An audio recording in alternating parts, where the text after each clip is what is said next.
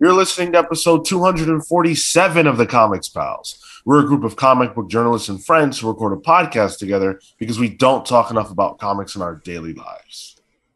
Hey, y'all, it's me, Miss Minutes, coming in. It's a Supercomputer Tuesday on Comics Pals Radio.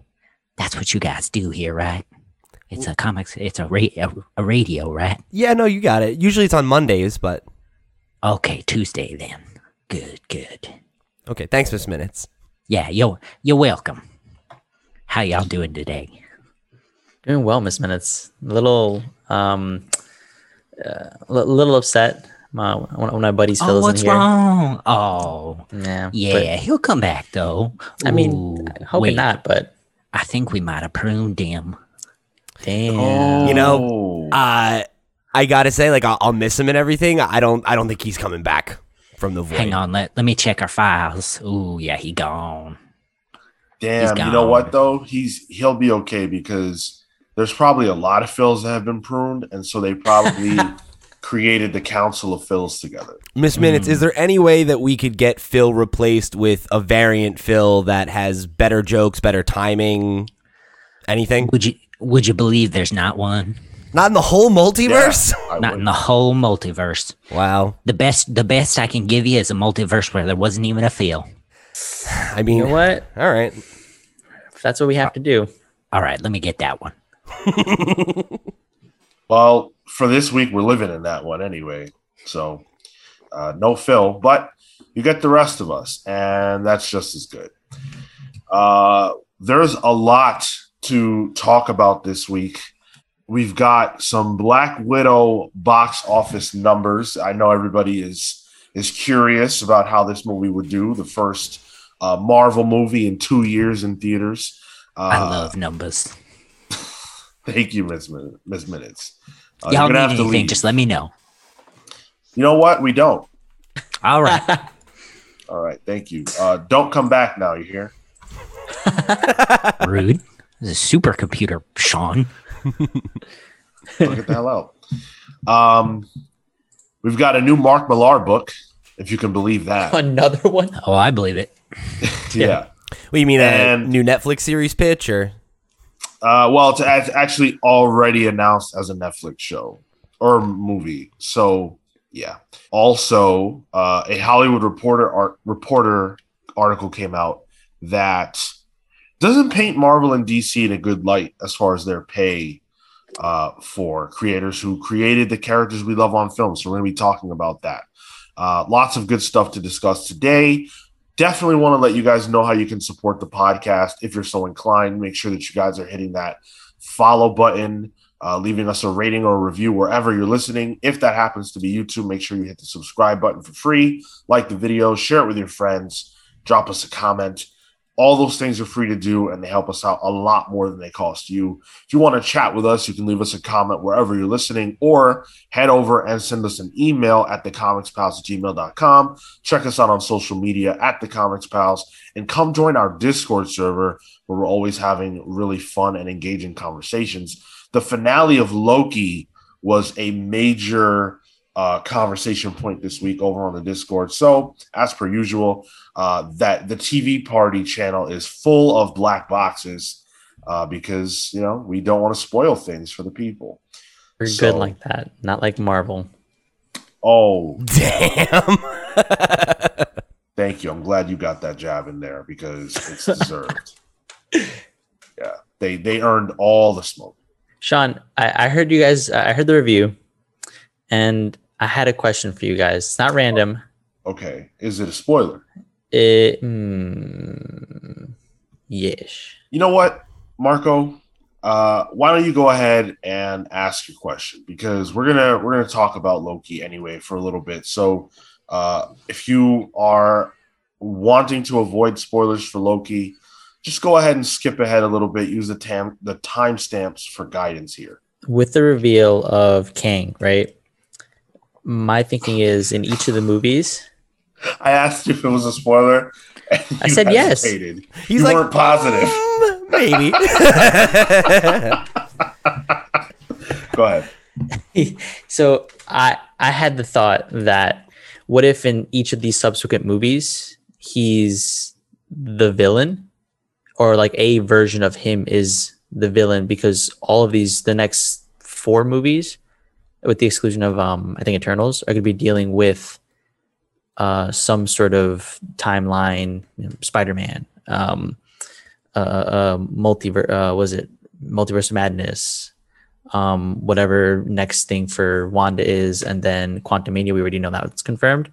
But I wonder, the same way that it wasn't confirmed that Jonathan Majors was going to be in Loki, if he's not also not been announced in these other movies, and because they all deal with some extension of this aftermath, if he's not going to be an antagonist in each of these. So you didn't listen to the review. I did, but thanks for calling out my theory, Marco. Yeah, we did talk about that. Yeah, but it was in the context of of exactly what you're saying. No, I don't know. Go ahead, explain. Well, so then that, and then I think Eternals may somewhat tie into this, and why they've been released is because they need to be able to fight whatever. They're like, now they're joining in because this involves not just the Earth, but any other possible multi existence of the Earth. So my thought is that they have to be kind of cautious. Like, I agree that we'll probably see Kang quite a few times. In the episode, I said that Kang is certainly going to be around for a few phases, the same way that Thanos was. And there were a lot of people who were saying, this was too early, or they killed him already, or I don't like this version. But we're going to see him a lot. My thing is, Thanos was used pretty sparingly, and I think that helped to keep a level of mystique about him and to not burn him out. And I think with Kang, they have to actually be almost more cautious, because while you can do that, right, there's only so many times. Like, for example, we just saw him die, right? If he dies again, another version of him in Quantumania, and there's a fight involved this time, now we've seen him get physical. So, we didn't see Thanos physically involve himself in any type of activity until Infinity War. He didn't throw a single punch. And I think that was effective, because everyone had this question in their mind of, like, how dangerous is this guy? We got to be careful with how many questions we answer about Kang before it's Kang time. And I don't think it's Kang time until like phase, what are we in 4? So like phase 6. Probably. Yeah. So yeah, I don't know how, I don't think they should overexpose him. Yeah, the one thing that I remember we talked about was how, like, you could introduce that character and kill him a few times, and like that all is par for the course, But I definitely agree with what you're putting down, Sean, where I feel like the more times you do that, the less impactful it's going to be and the less exciting it's going to be, unless you can like find creative ways to do that. Because I feel like I could see them showing us a couple different versions of Kang that are like all very different in the way that, like, you kind of laid out the theory of this one kind of being like Immortus, right? And the old man, and he's kind of a good guy. Like, we could meet a few versions of him that are maybe not actually like Kang as we know Kang, and give us kind of like, or give general audiences anyway, a false sense of like who he is and what he's about. And then when we really meet, the true Kang, that'll, deepen that understanding of that character a little bit. But that's a fine line. I think you got to dance to really make that work. Yeah. Speaking of which, does that answer your question, Marco? It does. I'm looking forward to the Council of Kangs. Yeah, dude. There's so many places that they can go. I actually wanted to talk a little bit about Loki because obviously the show has finished for season 1. Season 2 is confirmed. It'll be out whenever it's out. Listen to our review of that and we watched Loki, which is up now. Give that a bump if you're curious what we thought about it beyond the conversation just about Kang. But Kevin Wada, who you guys will probably know, he does a lot of covers and things like that for Marvel, DC, etc. he said on Twitter, "I don't mind that MCU properties all seem to have to provide setup for future installments. I just hate that more often than not, it comes at the expense of telling a satisfying and complete story." This is something that I've seen floating around a ton. People criticizing the finale of Loki for not functioning as a finale to Loki, more as an introduction to a character who only is relevant if you know who he is, and otherwise it's kind of like that scene from The Matrix 2 at the end when he faces off with the I forget the character's name, but the old guy who looks like Santa, that they just have a conversation forever. I've seen that comparison made, and it's interesting because I think that there's two things involved. So on one hand, I actually made that I made that point on the review that the finale, if it's just a finale of the show, you just take it as that, it's kind of a fail. Not fully, not completely, but in a way, because it only works if you understand the inner workings of the MCU and you're along for the whole ride. If Loki was your first at bat with Marvel shows, I just don't see how this even works for you. Maybe it does, but I don't see it. On the other hand, you can't necessarily judge Marvel products the same way that you would judge any other thing of that type. Like, you can't say, oh, Endgame doesn't work because it doesn't work on its own. Well, I mean, yeah, because you're not supposed to take it like that. Yeah. You know, like Loki is made to be a TV show, but it's not necessarily made to be a TV show you watch if you've never seen anything else to appeal to the broadest audience possible. It's made to be a TV show for people who like Loki and the wider MCU. So if you come in as that person, there's a lot more for you to get than if you come in dry. Yeah. And anecdotally. Go ahead, Marco. Sorry. Anecdotally to that, I had an office party recently, and one of the topics of conversation was Loki, because a few people like follow the shows, but don't necessarily read the books. And on their end, the reveal was, at least for three of them who didn't read, and one person actually kind of like had some knowledge about the character. They went and did some research about it because they were interested enough to be able to say, what are these implications? Because at this point they understand that whatever the MCU sort of puts down, there's something usually a bit larger than whatever's there at face value. So they got really excited because they're now sort of inundated in the world of discovery again for a lot of what's to come, because they're not familiar with Kang, they don't know what it means, they don't know all this stuff, but they have to learn about it, and that's exciting for them. And I thought that was pretty interesting because I don't know that that's something that people do for TV shows, or for TV shows, depending on what it is, right? Like a mystery, sure. But like for like a larger property like the MCU, I think that that's a pretty unique experience. Yeah. I mean, I think, the Marvel properties exist in this universe in the first place. Even the Marvel cinematic universe is a branch of the Marvel universe, as it were, right? Like, right. All of this has bigger, higher reaching implications.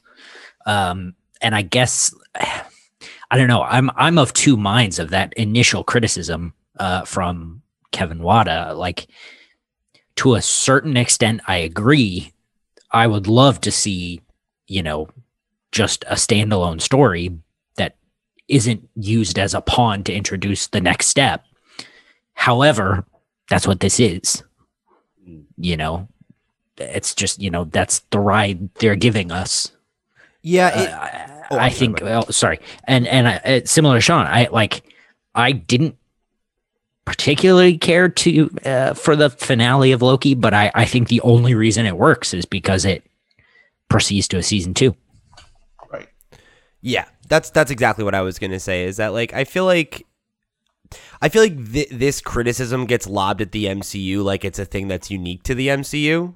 You know, like if you like watched, I don't know, like just to pull this out of my ass, right? Like if you came in and watched like the last season of Game of Thrones and you had not seen the 7 seasons that preceded it, you wouldn't know who anyone was or what was going on, right? Or like if you came in and watched the 4th season of Breaking Bad, you wouldn't know what was happening and you would be like, oh, well, the way this ends doesn't mean anything to me because it's leading, you know what I mean? Like you can say that about any story that has more than a focused beginning, middle, and end in that way, and that's how it's intended to be told. Like any story that has multiple entries, that's what you're doing. You're building on what comes next, you know? And obviously not every story works that way, but to Kale's point, from the beginning of the MCU, that's what it's been about, right? The end of Iron Man 1 was not the end of Iron Man's story. It was the end of the beginning of his story, you know?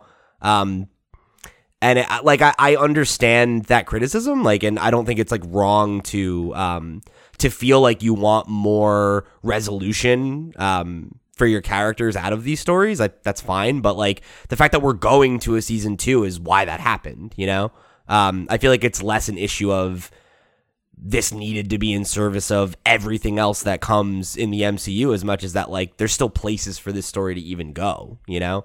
All the threads from season 1, none of them are tied up, you know?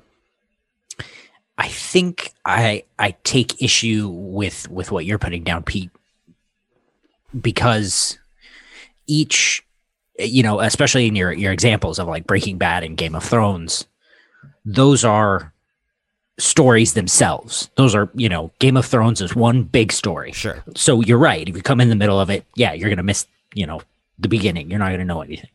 But with Marvel, these things are character driven, and each character driven thing, mostly, you know, and I'm probably 70-30 on this argument. I think,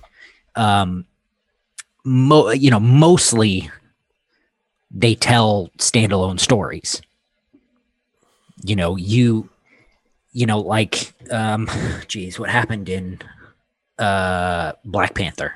What was the special thing in Black Panther besides Black Panther? The post-credit scene, you mean? Or yeah, I don't remember. Oh, wasn't it that he was speaking?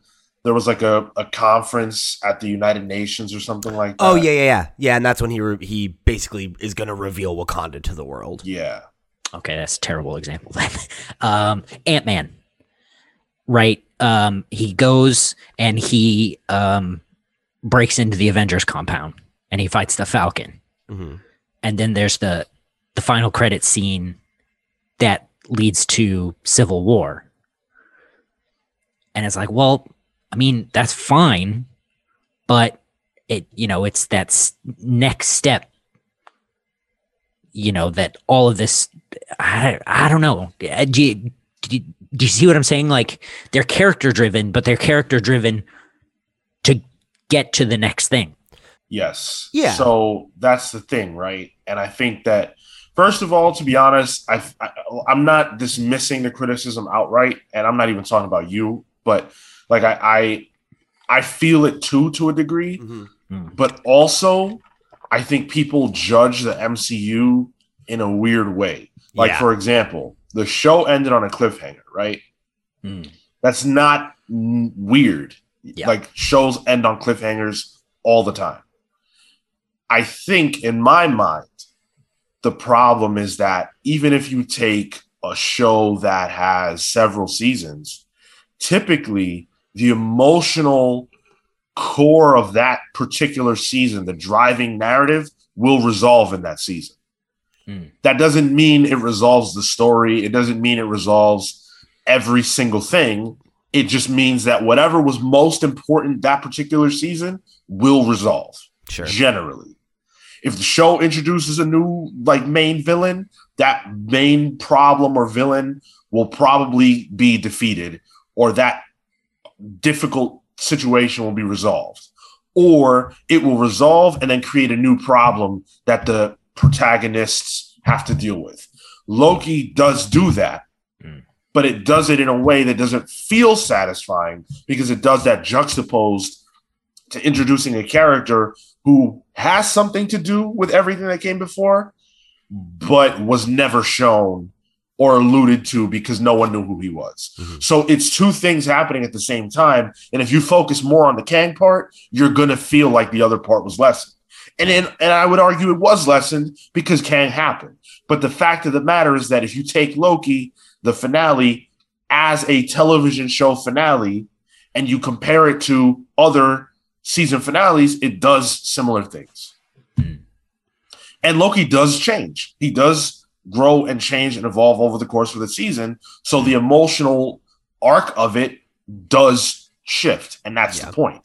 And so you could argue that there's resolution enough in the Loki-Sylvia relationship, right? In that, like, what we thought was going to, or not necessarily what we thought was going to happen, but the whole thing was the will they, won't they, like, are they in love, whatever, right? And, like, not to say that that story's totally ended, but I feel like there's some resolution at the end of this season in terms of now they're at odds. They're not on the same side anymore, and they're going to be, you know, now antagonists to one another. I don't think it resolved. I think it changed. I think it shifted, and now it's going in a different direction. Yeah. I wonder if this finale, this season finale, especially when you compare it to other season finales, now that we know it's a season finale, not a series finale, mm-hmm. I wonder if it just wasn't very good. And as just a question, like as a, you know, when you compare it,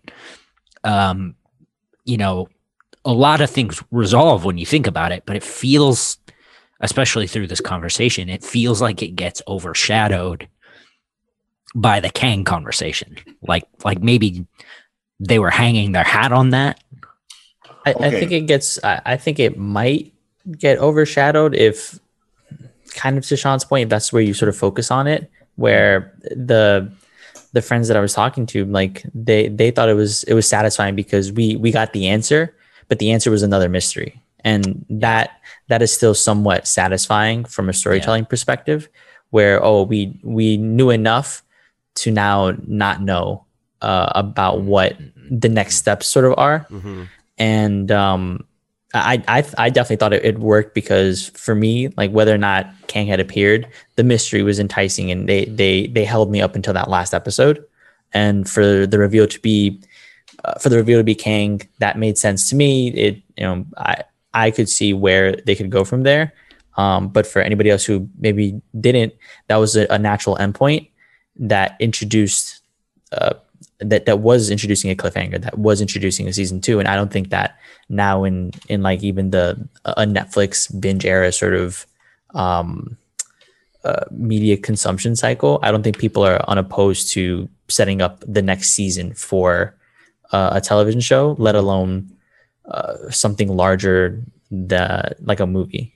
That's not even new to this era though, right? Like that's a television thing historically. Right.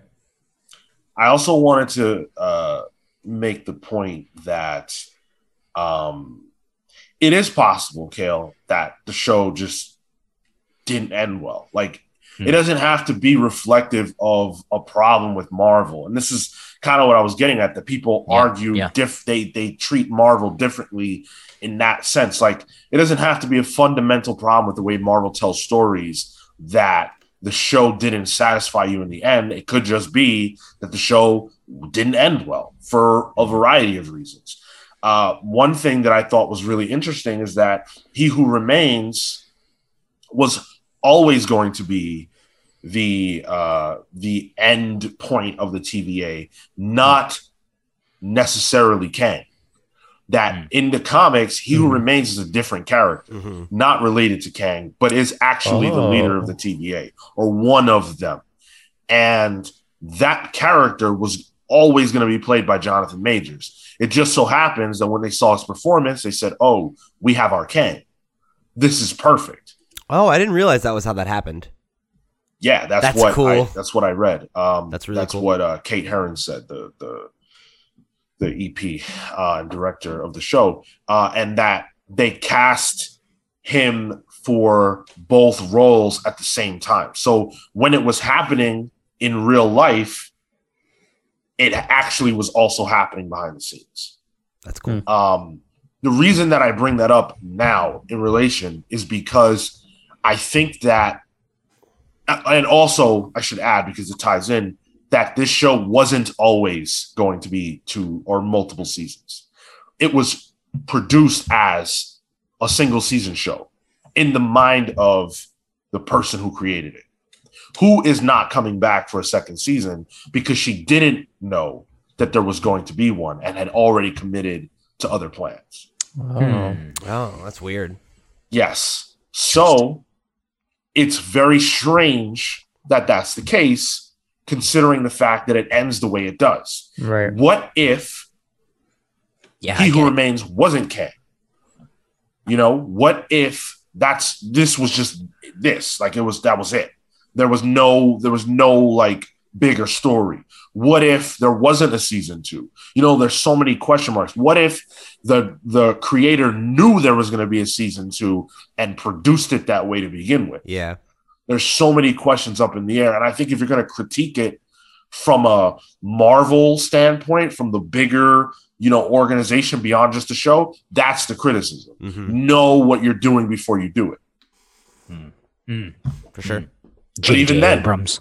yeah, not all shows even know that they're going to have a second season until it happens. So it's so like Buffy didn't know. Like Buffy ends in a way that's like, this could just be over now. Well, but and like famously, like there's lots of shows that like they pivot and like they find the show after the first season. Like Breaking Bad, bringing it back to that. Like apparently the Jesse character was supposed to die in the first season. He's the fucking other main character. You know, like that would be a totally different show. We do have to move on, but I think that Marvel's finding their footing with these shows. It's not the same thing as the Marvel television shows that we got on Netflix or anything like that. These shows have a responsibility to be more than just a television show. And just like the movies have a responsibility to be more than just a singular story within this movie. We've been doing this for, you know, over 10 years at this point. Like, you're either on or you're not. I don't know what else to say about it. Like, it's not that it's beyond criticism, but you have to critique them, I think, within their own structure. They're not regular TV shows. And you know, they're going to be different. But we're going to get into the comments. But before we do that, we have a pretty cool announcement that we want to share with you guys. So as you guys know, Tyler Olson is somebody who's come on the show with us several times, whether it was when he was a part of the Long Box with Matt Murphy, or, you know, once that kind of ended and he started to come on with us as a guest, semi-regularly. He's popped on and done some stuff with us. Well, we're going to be working with him on a more regular basis now. And what that means is that you might hear his voice here a little bit more often, whether it's here or whether it's on the review show, which actually our reviews are going to be shifting to not releasing during the weekend, but actually releasing on Thursdays. And when I say that, I mean the Marvel, DC, Boom stuff, the Image stuff that we don't get in advance. That stuff will be releasing Thursdays. We're going to have Tyler with us on our Wednesday reviews when we record those. But the biggest part of this announcement is that we're actually going to be doing a new game that Tyler has brought to the table called Journey into Quiztery. I love that name. Wait till you see the logo, folks. It's so good. The logo is awesome. Check it out on our social media. You'll be able to see that when we post that up. But we're going to be doing a live stream to play the game. It's going to be a live stream game. We don't know the cadence of how often we will run it, but we do know that we will be running it for the first time on Sunday, the 25th at 1 p.m. Eastern. So set your watches and set your computers to twitch.tv/thecomicspals and come hang out with us as we play this game. It's going to be a blast. I think you're going to enjoy it. We've already kind of seen a test run, and it's a lot of fun. And we want to stream more. So having this as a part of our repertoire is going to be cool. And huge shout out to Tyler for all the work that he's put into this. So yeah, definitely tune in Sunday, 1 p.m. Eastern, Sunday the 25th. Come hang out with us and journey into Quiz-tery with the Comics Pals. I can't wait. It's going to be a blast. Yeah. We got the cutest the cutest comics critic alive. Okay, there we go. That's a lot better than my my initial title pitch, which was Riddle Me Piss. Did you just say riddle me piss? Should I say it?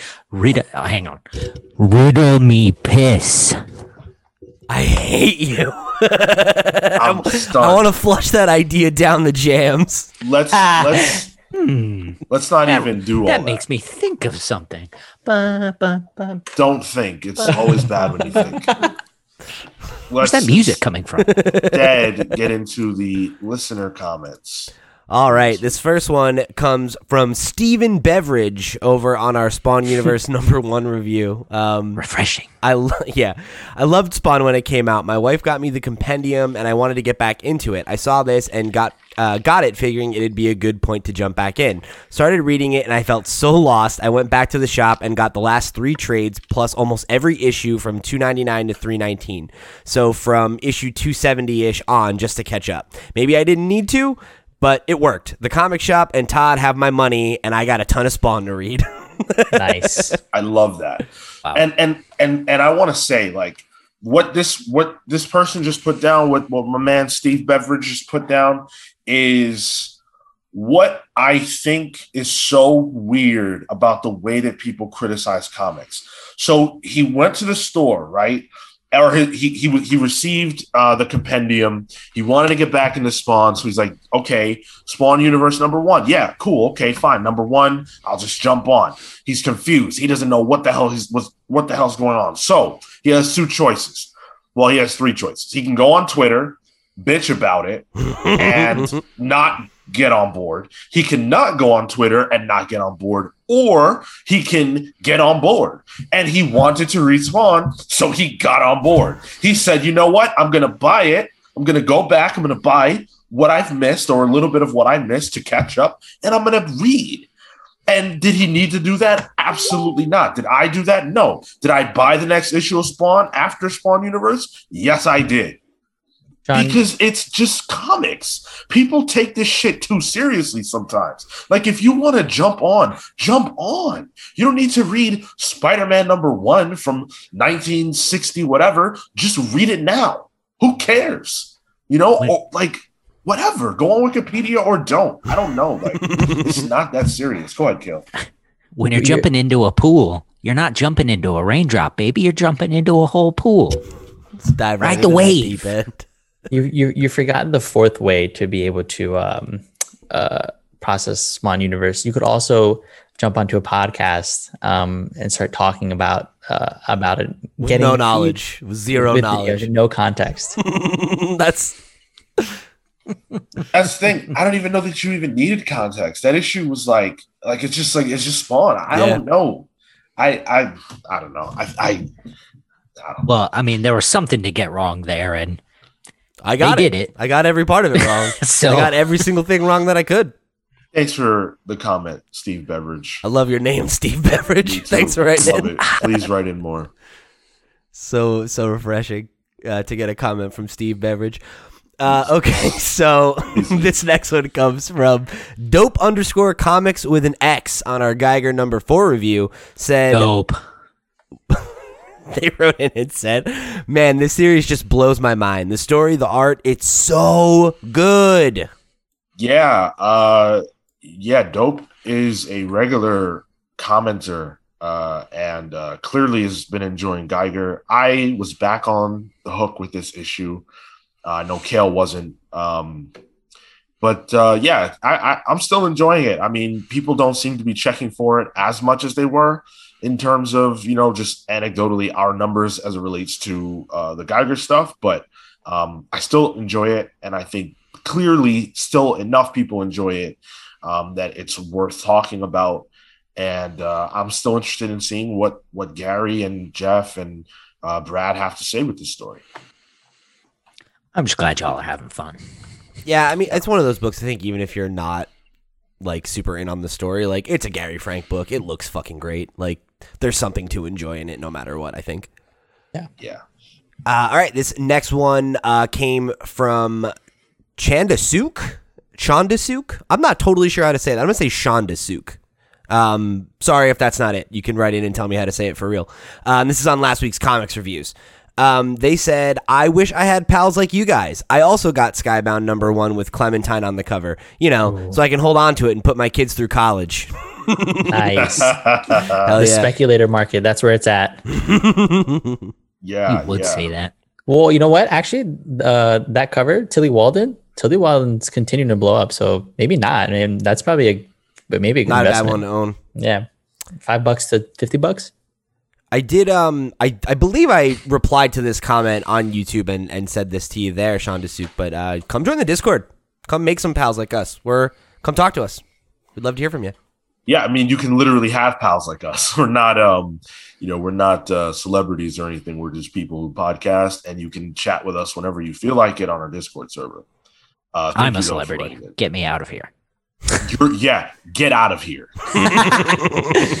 Exit the barrel, please. How do you think we're hiring Tyler?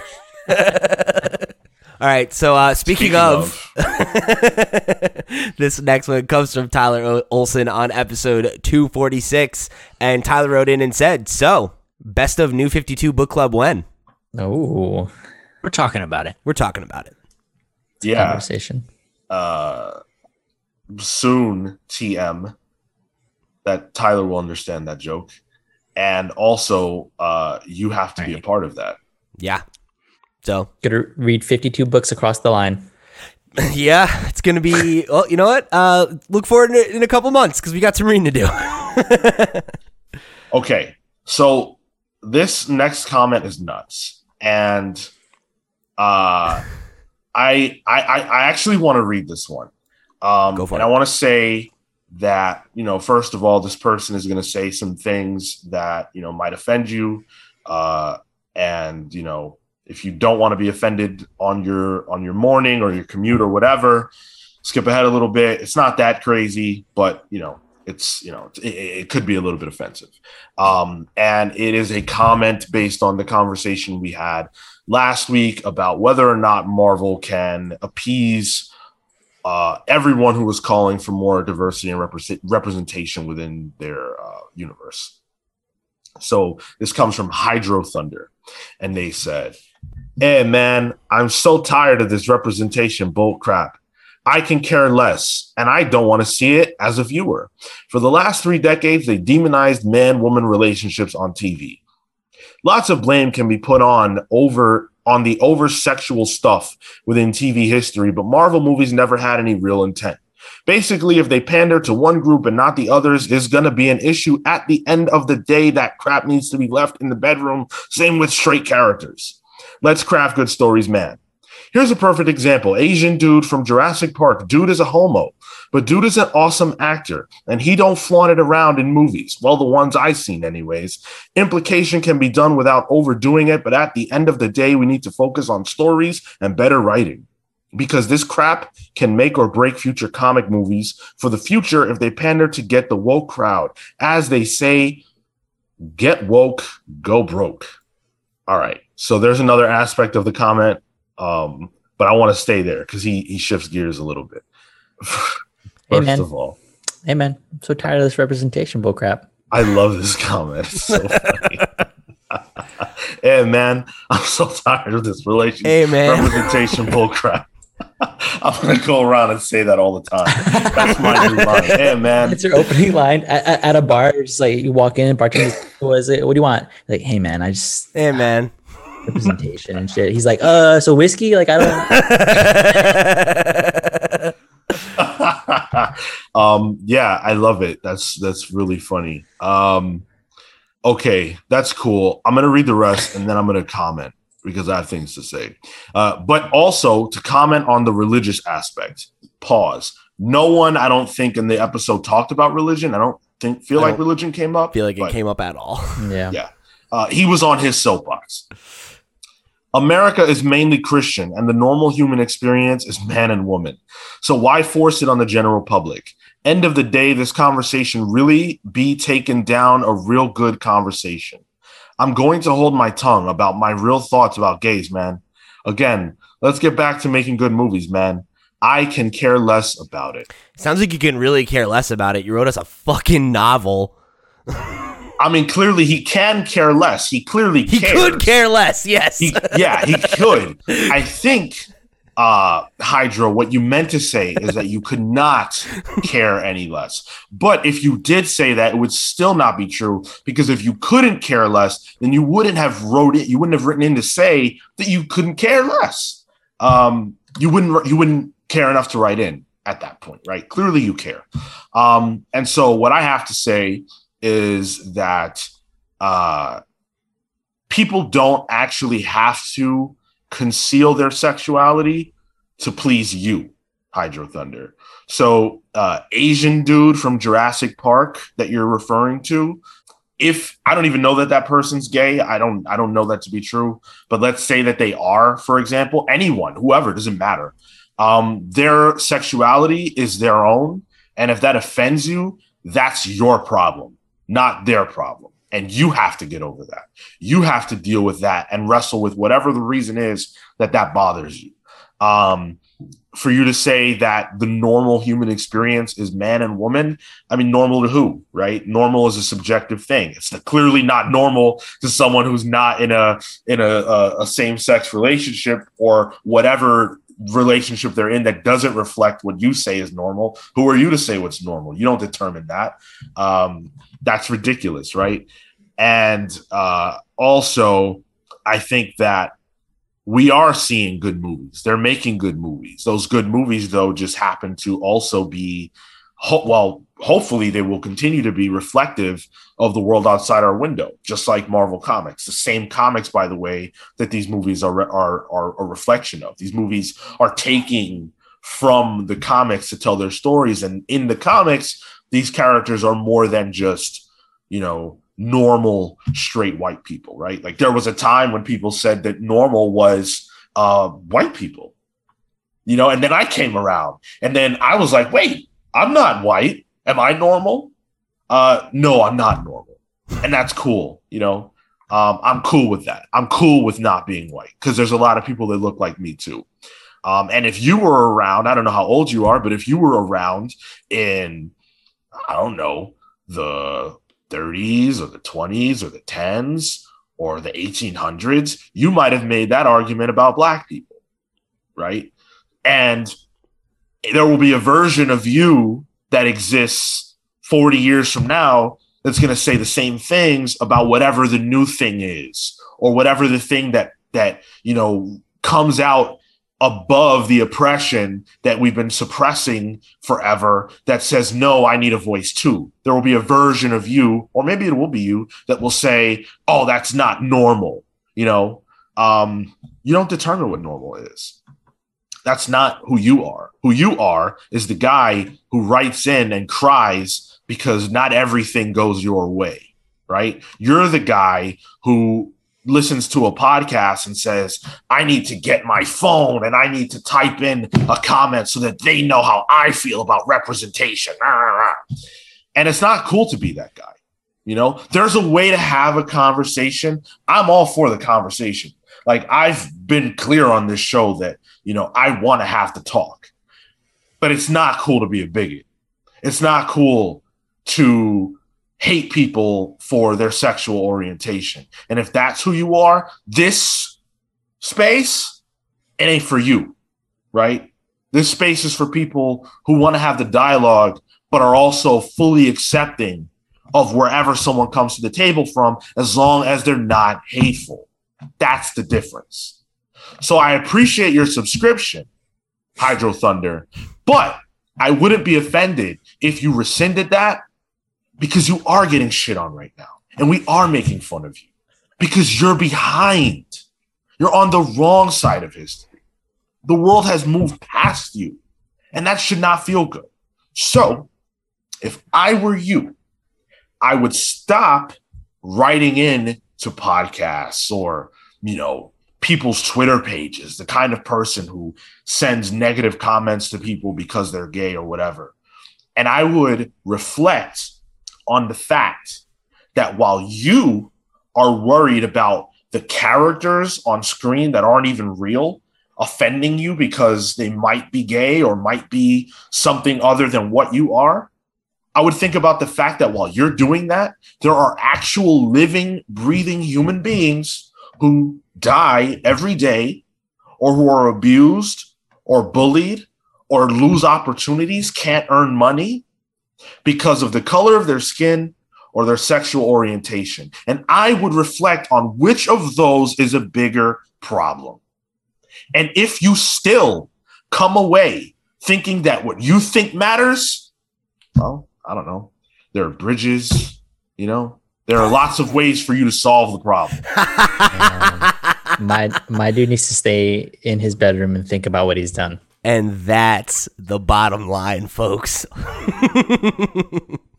I don't have anything to add. Cool. Fuck this guy. Yep. I mean, you put it very eloquently, but I'm not gonna. And how dare you bring my religion into it? Like, my God don't talk that way. Sorry. The Bible says very clearly to love your neighbor as you love yourself. And, as you say, America is mainly Christian. If that's true, then maybe Christian don't mean what I think it does. You need to really think about what it means to be a Christian, if that's what you're saying. I'm getting that read based on your comment, but fuck right off with that. Please unsubscribe and get the hell out of here. Now that we've taken care of that piece of business, peace. Let's move on to the Palace polls. Marco chose Many Deaths of Lila Starr, number 4. You know it, Felipe Andrade, Ram V. This is the vibe. This is the book. Pick it up. Come talk to me about it. If you don't pick it up and you don't come talk to me about it, I'm not going to be mad. I'm going to be upset you didn't pick it up. I'm not going to be upset you don't talk to me about it. Fair enough. Okay. And then you also chose Marjorie Finnegan, Temporal Criminal, number 3. Great title. Yeah, this is a silly book. It's an Upshot book. I've been picking up some of their stuff recently. They've gotten like a slew of pretty good creators just kind of on different things. It's Garth Ennis, Goran Sudzuka, who famously did parts of Why the Last Man and other assorted Marvel stories. It's about Marjorie Finnegan, as you can imagine, being a crime in time, going around stealing shit and going back into whatever multiverse, multi-time situation she's in. And for every crime that she commits, wackiness ensues. It's been a really fun book. Garth, I think, is doing a good job of being really cheeky with his jokes. Goran's art is phenomenal. So definitely go check this book out. I think it's well worth your time. Marco, have you seen the cover for issue 4? I haven't. No, what is it? It's her getting a mugshot with alongside a velociraptor. Hell yeah! Wait, what? The raptor has a front-on shot and a sideways shot. It's really funny. That's awesome. I'm excited. Yeah, this book has been a lot of fun. Really goofy. Pete chose Radiant Black, number 6. Yeah, I've kind of been the token Radiant Black defender, I feel like, on this show. And I think we all felt like 5 kind of picked up and was getting us moving in a direction that we were interested in. I'm excited to see, kind of the different Radiants that we've met now, like, come together, ideally form some kind of a team and, start moving towards, what the bulk of this story is actually going to be about, After 5 issues, it feels like we're getting somewhere. So I'm pretty excited to see what 6 has to offer. I chose Superman and the Authority, number 1. Of course, this is Grant Morrison's swan song with DC for the time being. They are going to be moving on to doing more like adaptations of books. and I presume more film and television stuff, which appears to be where Grant is really feeling invigorated. I haven't seen Mikel Janin interiors in a while, so I think this is a great combination. These two together. I'm really excited for this book, especially reading what Grant has had to say about it and what they want and what they want out of it. So I'm excited. I know Phil is too. So if he were here, this would certainly be on his list as well. And then Pete and I both chose Time Before Time #3. Yeah. We were a little cooler on issue 2, I think, as a group. Issue 1, I thought was a really, really strong introduction to the world and the concept. 2 kind of slows things down a little bit, and we're starting to get to know the characters a little bit more. But I think like time travel stories are really hit or miss. It's super easy for them to feel like bloated and convoluted. And from the jump, I've been really interested in the way that this book presents time. And Declan, when he was on the show, go check out that interview. It was a great one. I'm sure Marco will have the episode number for you in a minute. He had mentioned that they kind of were using time as like geography, and I've found that concept to be really interesting, and it's one I'm really eager to see this creative team continue to explore. So we're actually going to have our review out for this and Radiant Black 6 on Wednesday, so definitely check those out.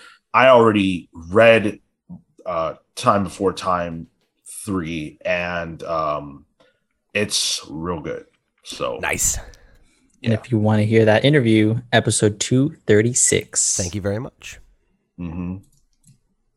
All right. So unfortunately, we have to start the news block of the show with some really awful news.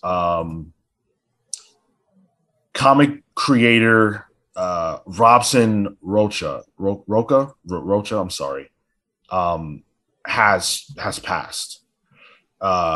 Robson died on Sunday due to complications from COVID. He was 41 years old, and very young, and very much a person who was on the rise as a creator. His work was incredible, and a lot of people, both comic creators and fans, have spent time the past week to share his work on social media.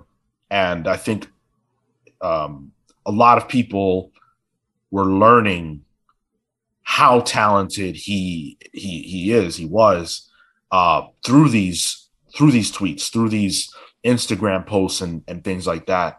Because he was still working his way through the ranks. I mean, his Aquaman stuff, which is what he was on most recently, has been absolutely incredible. And he also had some Batman, Superman stuff that he did. He worked on Green Lantern. Anyone who dies young, it always is terrible, because that's the end of. I always think when someone dies, it's the end of the world. Because for them, that is the case. And it's also, in a way, us losing out on something, because we don't know where any person is going to take their life. How, like, what they'll be able to accomplish beyond what they have so far. And, not everybody has amazing creative talents, but here's a person who did. And here's a person who was very giving of himself with those talents. And, we don't know at 41 years old where this person was going to go in 5, 10, 15 years as a creative person, but also just in their life, and it's horribly sad. COVID is real. It's a thing. It's a very dangerous thing. For those of you who, for whatever reason, might not be taking it that seriously, here is clear evidence of a person who was in good health, who was young, who was able-bodied, who was not here anymore because of COVID. I'm not trying to insinuate that they didn't take it seriously, by the way. I'm just saying that it could happen to any of us. What happened. Exactly. That's the thing, is even if you take it seriously, you could get sick. Even if you're vaccinated, you could get sick. Like, just be safe. Wash your hands. Wear a mask. You know, like, do what you got to do. Yeah. It's sad when you lose anybody, but yeah, especially somebody so young and with somebody with so much to offer, left ahead of them. It's a tragedy. You know, there's no other way to put it. It's a tragedy. And you know, the more that we can do to limit that is a good thing, you know? Yeah. And it's worth noting that he is leaving behind a family. He was a father and a husband. So, you know, again, that's awfully sad. And I really hope that people take stock of their lives. You know, whenever I hear stuff like this, I'm always like, man, you know, I really value living. So try to consider that today as you hear this. And, you know, if you see any of his art, you know, buy a book. Hopefully DC will do the right thing and, you know, put money in his family's pockets, because they will have a hard time now that they've lost, you know, one of the two presumably breadwinners of the home. So I know something to keep an eye out on to Kelly Sue, who obviously was a collaborator of his on Aquaman, tweeted a bit about his loss, and she was saying how she's trying to figure out a way to support, you know, his family and stuff like that. So I would keep an eye out. I'm sure that there will be some movement there in the next couple weeks to be able to help provide assistance to his loved ones, which I think, if you are a fan of his work, is the best way that you can pay honor to that, is to support his family through this hard time. Yeah, absolutely. Okay, so we have to shake that off and talk about some things that are a little bit more frivolous. Obviously, Black Widow came out last week, and you know, it did pretty well. There was a lot of conversation about this movie for the last couple of years as we've been anticipating it. What kind of numbers would a movie for the Marvel's first woman?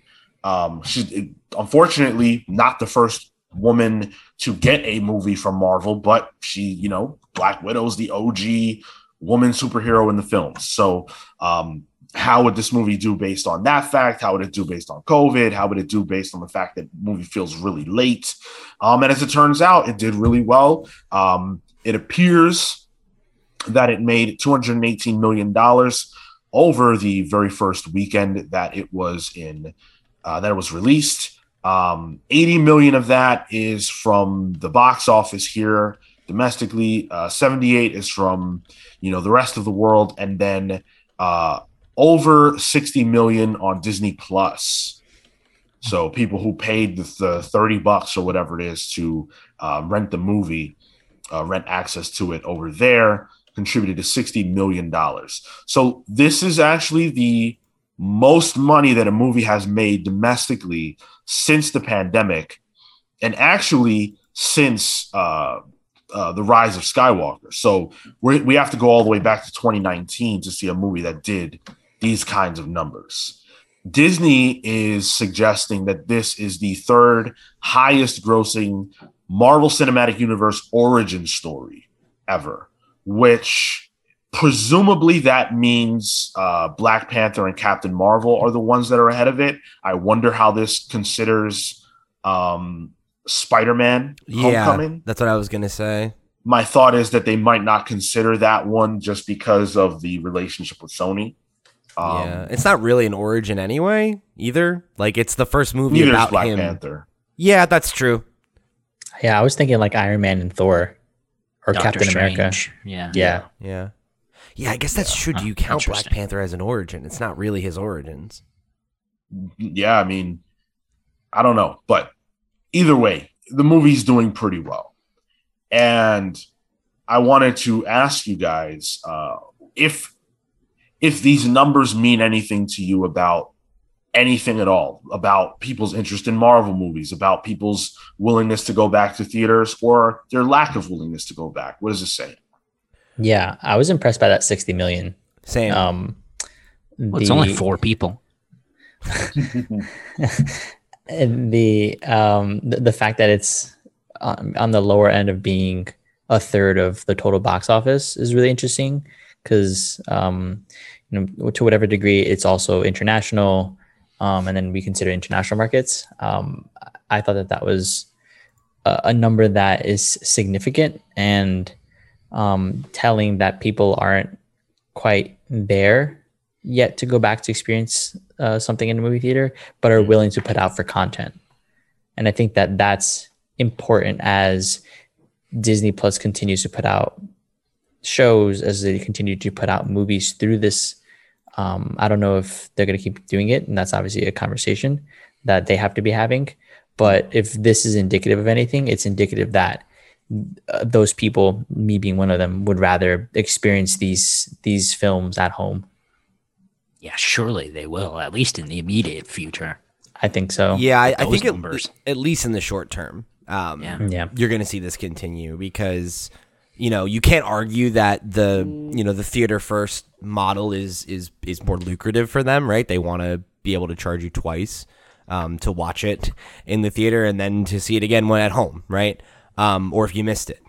But looking at this and seeing that this is, the first movie to really achieve, I think, what was expected of it post-pandemic, or if you want to even call it that. I mean, like, we're still kind of in the middle of it, depending on who you ask. That, I think that's significant because a lot of the other movies that have come out in the interim, right, like, have not necessarily seen that same return, have not necessarily even gotten the opportunity to, like, compete in the way they were supposed to. Like, I think of, like, that movie, like the Mitchells versus the Machines or whatever, that was like the next movie from the Spider-Verse Lego movie guys, and like Netflix bought that because they didn't want to put it out in theaters and have it not make any money back.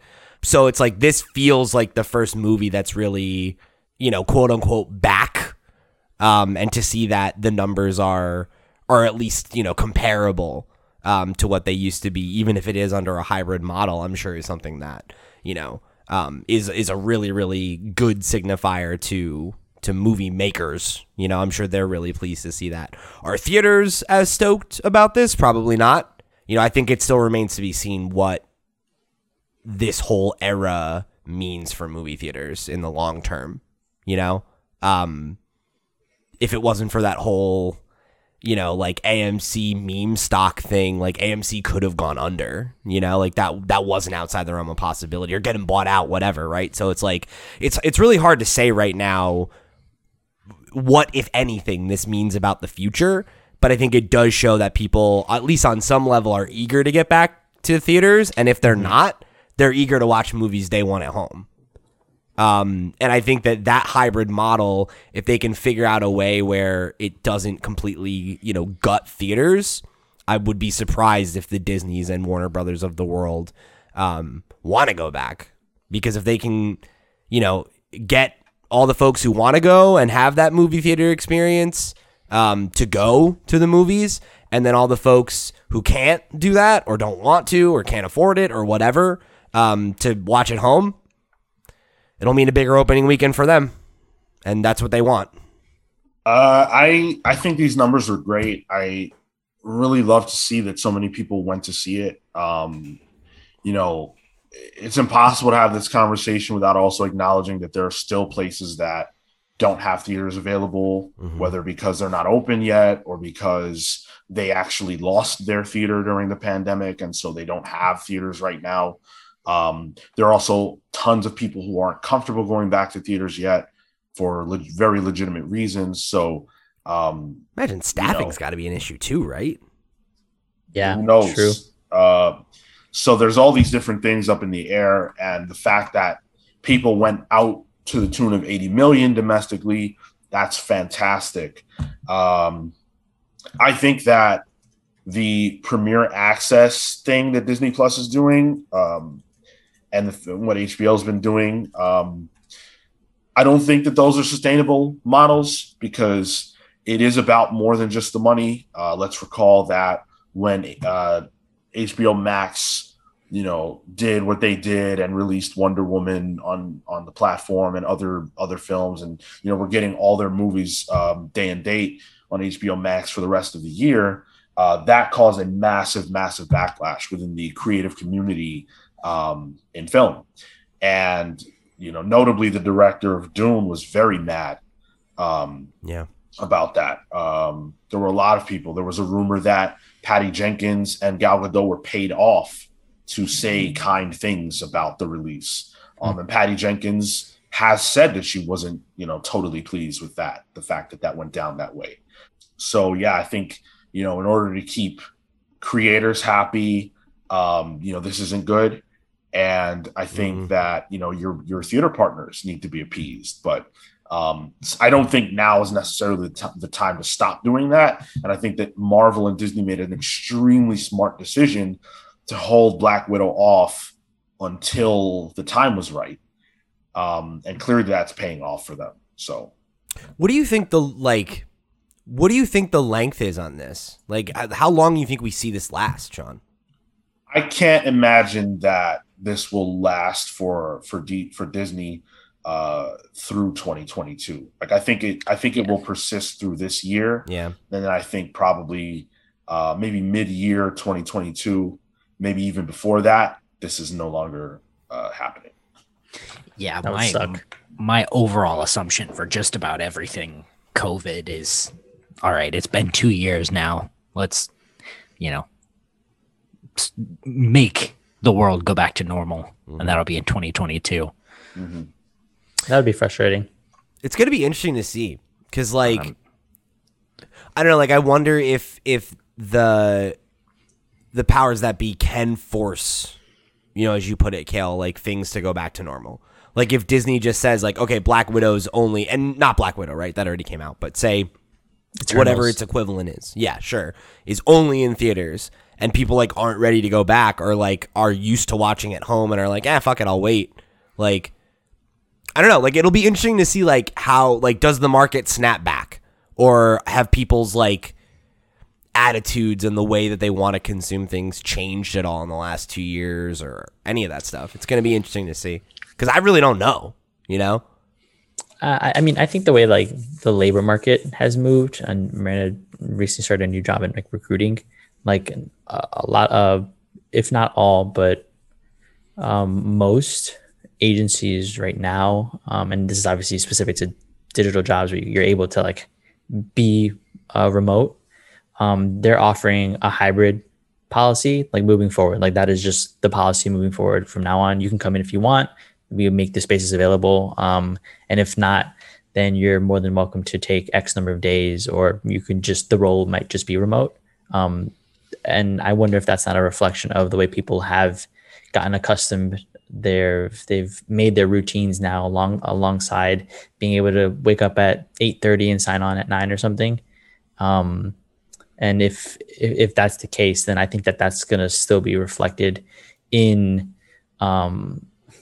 things outside of just the workplace. Because if you're not in the city, let's say at work, and then you might not catch the movie that night, you'll probably just watch it at home or something. If that continues, I don't know. It's interesting. I definitely hope that they don't remove it, because for me, it's the preferred way to watch a film. Yeah, we'll see. One last point that I was interested in was, I feel like international markets usually come in a bit higher depending on the movie. So I wonder if this is also indicative of the Asian market, the European market, and different restrictions, if they might be planning films or the release of films a little bit differently, knowing that the international markets react maybe not as strongly with their wallet for this movie. Well, there were certain places where it wasn't out, it wasn't accessible. I don't think China was. I don't think it played in China. I could be wrong, but for some reason I feel like I read that.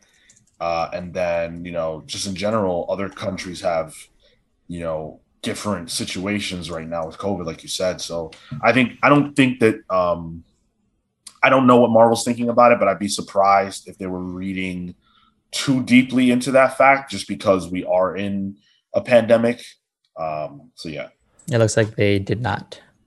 Yeah, and that's obviously a huge market. So Yeah, and they especially love Scarlett Johansson, right? I was gonna say, especially for a movie starring Scarlett Johansson, she's a fucking Right. movie star overseas. Yeah. Yeah. Yeah. So let's move on and let's talk about. Let's answer the question: what if Batman was real?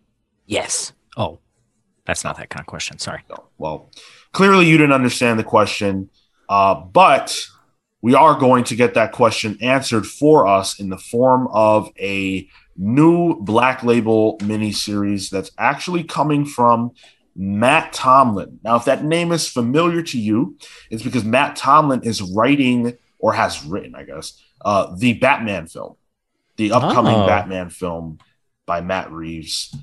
This man is the writer of that film. So he is teaming up with Andrea Sorrentino to tell a story that DC says is going to be a story about Batman in his earlier days, where he's new to the job and still building his relationships with the Gotham City Police Department and blah, blah, blah. It's a very early days story. And it examines Batman as kind of like a real person, I guess. This is what Tomlin said. As a lifelong Batman fan, putting my spin on Gotham City has been a dream come true. Taking the question of what if Batman was real, as far as narratively possible, conjured incredible potential that hasn't recently been explored in the comics. Batman, the imposter, treats Bruce Wayne and the people around him as tragically flawed and vividly real, with the obstacles Batman faces coming from a reality that closely mirrors our own. So first of all, the artwork, pretty good. Sorrentino is definitely talented, and I'm a fan. That being said, the question, is Batman real? That's not novel, I wouldn't say. Oh. And I feel like there has been a recent book about that, hasn't there? Didn't was it Kurt Busiek did a series where the conceit was Batman is a real person? It's not ringing any bells for me. I'll look it up. I'm sure he did. But what's this going to be about? Bruce Wayne has to pay his student loans? So what it's about is Batman. While Batman is trying to build his legacy in Gotham, a new Batman comes onto the scene who is more violent and willing to kill. And so it creates a problem for Batman because police don't know which one is which, basically. It for some reason, it just feels like Batman Year One to me. Yeah. Yeah. And I feel like this is kind of what Nolan was doing with the movies. Batman Begins is like, it treats Batman as real as you can without him just dying in 2 seconds, because that's what would really happen. Sure. Yeah. Yeah, I don't know.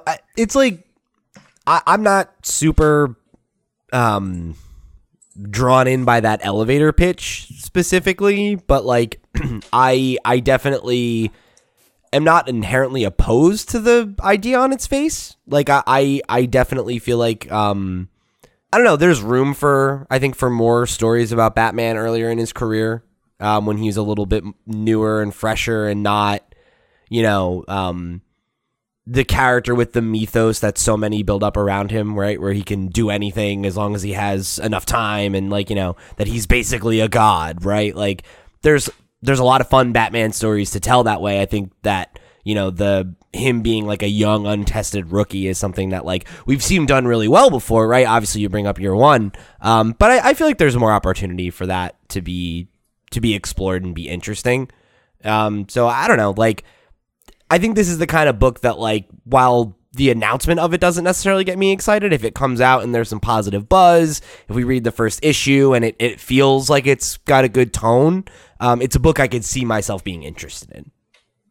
Yeah, I'm very much in line with that. Like, to quote Phil, it could be good, and if it is, then I'll pick it up.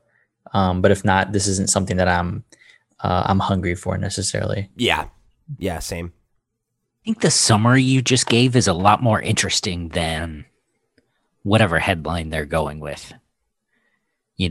Batman in his early years has to contend with someone who looks like him, and he has to differentiate himself for the police. And he doesn't even really know who he is yet.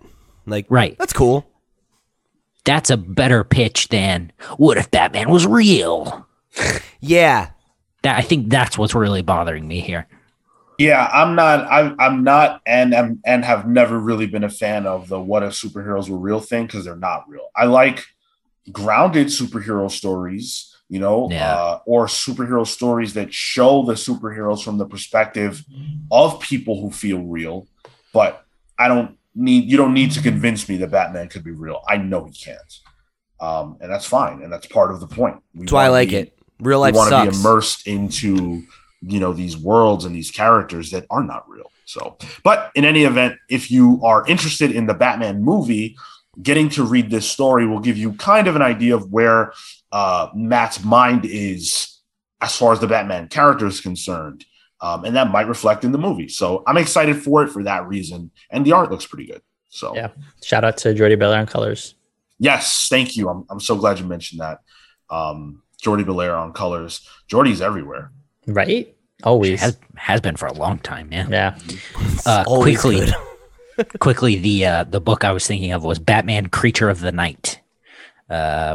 Bruce Wainwright, a comic book reading kid, loses his parents in a violent crime, and there are no superheroes that exist to save the day. So he becomes something similar to the comics he's been reading his whole life. As life begins to imitate art, will Bruce Wainwright be able to live up to his fictional namesake? Oof. That's a way worse elevator pitch, I'll tell you that. So Mark Millar and Netflix, of course, have teamed up. Netflix purchased Mark Millar's Millar World imprint some years ago, and we got some stuff from that relationship. We got the Jupiter's Legacy TV show, which was recently canceled, but we now know what one of their upcoming projects will be, and it's called King of Spies. Now, this is going to be released as a graphic novel first. I know, please. The way you said that made it sound like it was italicized or in quotes or something. No, I just don't. I'm just not a fan of the term. Some copywriter didn't quite understand. It'll be released as a graphic novel. There wasn't as much questioning in the way I said it, but yeah. So it's going to be released as a graphic novel. We don't even know who the artist is. They have not announced the artist.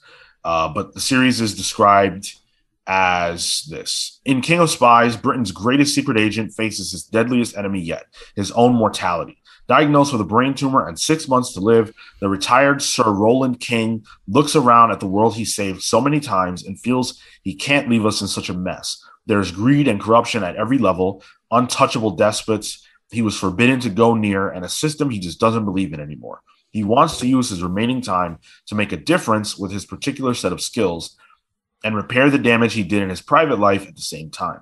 The most dangerous man in the world has gone rogue, and he knows where all the bodies are buried. Now it's time to go after the real monsters. Okay. So we got a couple of art pieces. I'm not sure if they're supposed to be covers or just, cool pieces of art design that were done to promote it. But one was done by Oscar Yildirim, who did some Loki stuff. I've seen that name floating around. And the second one by Mark Chiarello, who's worked on Wolverine. I think the art's great, not that it's going to be in the book. So we can't even, speculate on how the book will look. I guess the concept's cool. Concept's all right, I guess. The spy thing, I guess, is not as interesting to me. But it looks like the idea is there, very much akin to what does he have to do? The Kings, what is it? Kingsman. Yeah, it is. That's it. Yeah, it feels like it could be something along the lines of that. Yeah, and he Millar addressed that in what he had to say about this upcoming series. He said, "We've been quietly working on this for a couple of years in-house, and we're all buzzing about it. The spy world was very good to us with Kingsman, and a return to the genre had to be something special. This is that project. I love stories about an old gunfighter back for one last job, and this is the granddaddy of them all. It's so incredibly violent and emotional, but really fun too. I can't wait for people to see it and wanted to share a couple of the images we've been putting together for the comic book side of the project. These aren't from the artists we later chose for the book, but they're so good we wanted you to see them. We're really, really excited about this, and we'll release the name of the stellar comic book artist we've hired a little down the line." What? Yeah, I don't get that. Like, what does it matter? I don't know. You're supposed to be hyped for a Mark Millar project, not a whoever Mark Millar is working with project. Yeah, but that's what I get excited for, like Mark and somebody. Yeah. I'm Yeah, with you. but that's not what Mark Millar wants you to be excited about. Sure. Okay. Well, I think even if you give him the benefit of the doubt, right? Like, that's just like we've talked about it before. That's a consistent problem with how comics are talked about, right? Like, Sure. The last time this came up, I brought up the Amazon Prime, whatever fucking Twitter account was tweeting out, like, let's all thank Robert Kirkman for creating the Invincible comic and TV show. And some, comic creator in our sphere, whatever, retweeted it and was like, oh yeah, so what, fuck Cory Walker and Ryan Otley then? I forgot Robert Kirkman's a very talented artist, Letter or two. Well, he was actually that. No, I know. My thing is that I understand that happening when Amazon talks, because Amazon isn't, I think that they have some type of comics imprint or whatever, but like they're not in comics for comics' sake. Mm-mm. And so fine, but Mark Millar is, and this is clearly deliberate. This is not an oversight. This is a choice. And I don't think that this announcement was done with comic book readers in mind. I think the announcement was done with the Netflix end in mind. And, I don't see a reason to make any announcement about a comic if you're not going to talk about who the artist is. I don't see a reason to make an announcement about a comic and show off artwork that the artist who's doing the interiors didn't even do. That doesn't make sense. It's half the very book. Weird. Yeah, it's like comics are not, like, Mark Millar is not the only person working on the book.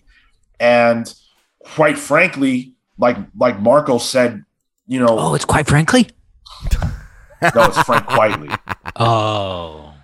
When I see a Mark Millar announcement, I don't care until I know who the artist is, because that's, come on, comics. That's comics. It is what it is. And Mark Millar is one of the creators who gets to work with such amazingly talented artists every single book. And he himself is always talking about how the artist is making the book that much better. He's one of the people who celebrates the artists that he works with. So this announcement doesn't make sense as a Mark Millar announcement, and it doesn't make sense as a comic book announcement. So why even talk about it if you're not ready to say who the artist is?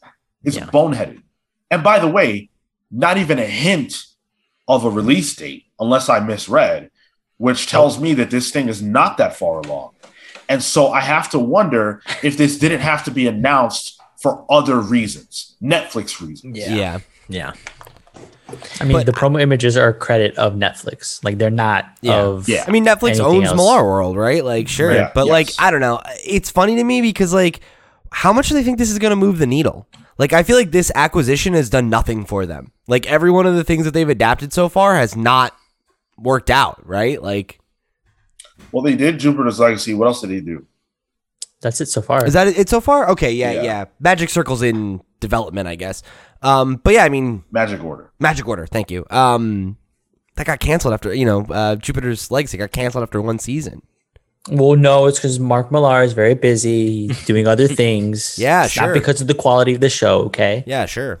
Had nothing to do with the fact that it didn't wasn't received well, huh? Like, come on. No. Yeah, no, I don't want to say that there's not value in the relationship. I definitely think there is, and Millar, is a great he's Car a good salesman. idea guy. Yeah, and a good comic salesman. And he's done a lot of things that are hugely successful. I just think that Netflix has to be careful that they understand the business that they are now in. Because this is not how you make a comic book announcement. It's just not. And, there aren't a ton of people who care about a comic announcement if it doesn't include the name of the artist, because we need to know what we're in for. Like, please, there are comics by creators, writers who I like that I didn't buy because I didn't like the artist, and vice versa, by the way. Yeah. There are more times the other way around where I like the artist, but I don't like the writer. And so I skipped the book. So that's why this is important, right? I can't get hyped for a book. I don't know what it's going to look like. Please, come on. Yeah. The announcement for Reborn, it's like Mark Millar's doing a new book. It's like, I've always wanted to get into Mark Millar. I don't know. And then it's like Greg Capullo. I was like, word? Okay, cool. You got me. Sure. Yep. Exactly. So, that's just ridiculous. Moving on. And this is the article that's going to lead into our main topic. The Hollywood Reporter, they have a segment of their reporting that's called Heat Vision, and there's where they do a lot of their like comic book stuff or whatever like that. And they certainly turned the heat up on social media this week because this article caused a lot of conversation. This is the name of the article. This is the headline. Marvel and DC's quote, "shut up money. Comic creators go public over pay." And this is a pretty good article written by Aaron Couch over at the Hollywood Reporter that discusses the fact that a lot of creators don't feel that they're being properly compensated for their characters that they created for Marvel or DC becoming huge household names in blockbuster films that gross over $1 billion. Notably, Ed Brubaker has talked about how angry he is about the fact that he created the Winter Soldier and receives more money from his cameo appearances in the movie than he does for the fact that he created a character that has gone on to, be in films that have made, billions of dollars at this point. That's got to burn. That's got to be hugely frustrating. Ta-Nehisi Coates also said in an interview with Polygon, he said that he was fortunate enough to not have to depend on comics for a living. He said, "I wish that Marvel found better ways to compensate the creators who helped make Black Panther Black Panther." The article talks a lot about the Siegel and Schuster stuff with Superman, how things went with the creators of Batman and all that. Some really interesting notes that certainly I didn't know about.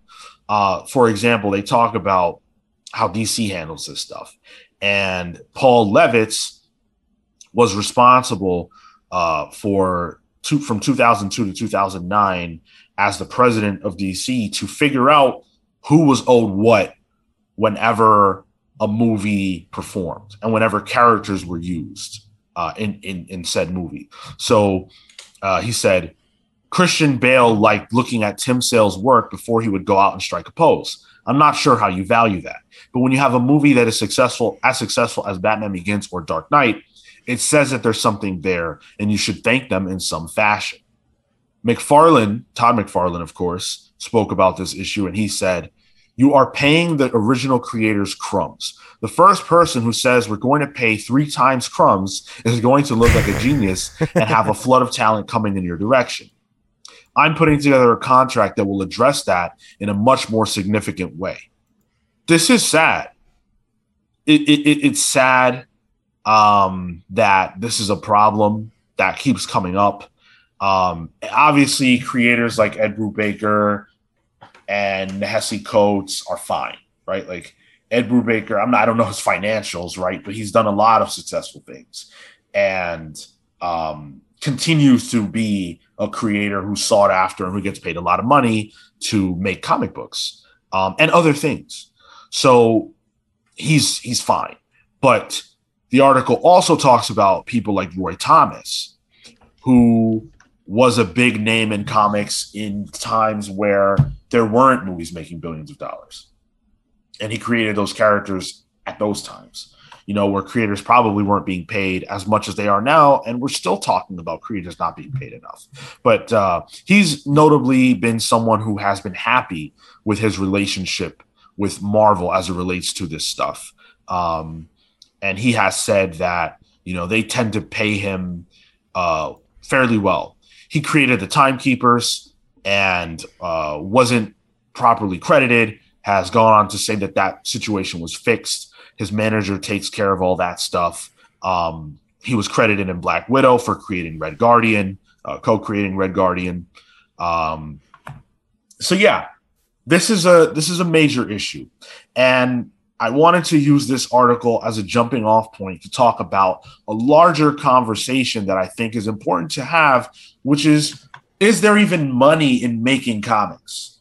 Because on the creation end, right, you create these characters for Marvel or DC. Let's just talk about the big two for a moment. And I'm going to shut up in a moment. But you create these characters and they own them. You knew that. You created them. You created them under a contract that states that Marvel will own the things you create. And you create them and you get compensated for that. And then the character goes on to be in a movie that makes a whole boatload of money. I think Ed Brubaker is a great example because Ed Brubaker created Winter Soldier in 2005, 2006. Somewhere around there. Yeah. What'd you say, Kel? I said 2003. It's in that space. Ballpark, Yeah.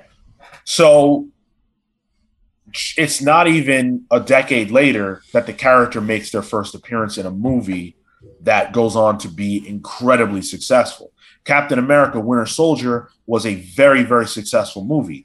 Winter Soldier might be, I don't have all the data in front of me, but Winter Soldier might be the most recent character introduced in film to that point. In a sense that all the characters otherwise were older than him. I think I might be correct. I think you're right about that. Yeah, that might sounds be an right. example that's Well, not yet, but like Kamala Khan. Yeah, but there's been other characters that were more recent than even her. Yeah. But like he's at that time the most recent, I think. Yeah. So that's only phase 2, right? That's phase 2. That's Winter Soldier's like 2014. Yeah, so this character's maybe 10 years old at that point. Maybe. Right. So you create them right before this whole thing takes off. Uh-huh. And there's a rocket ship on these characters. And it's got to eat at you that you're not seeing major residuals for that.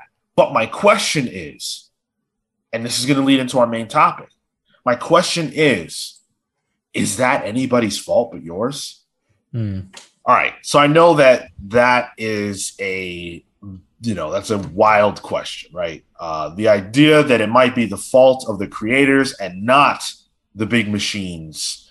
But I do want to explain that just a little bit. If you work for Marvel or DC, you know that they own the rights to the characters that you create. It is what it is.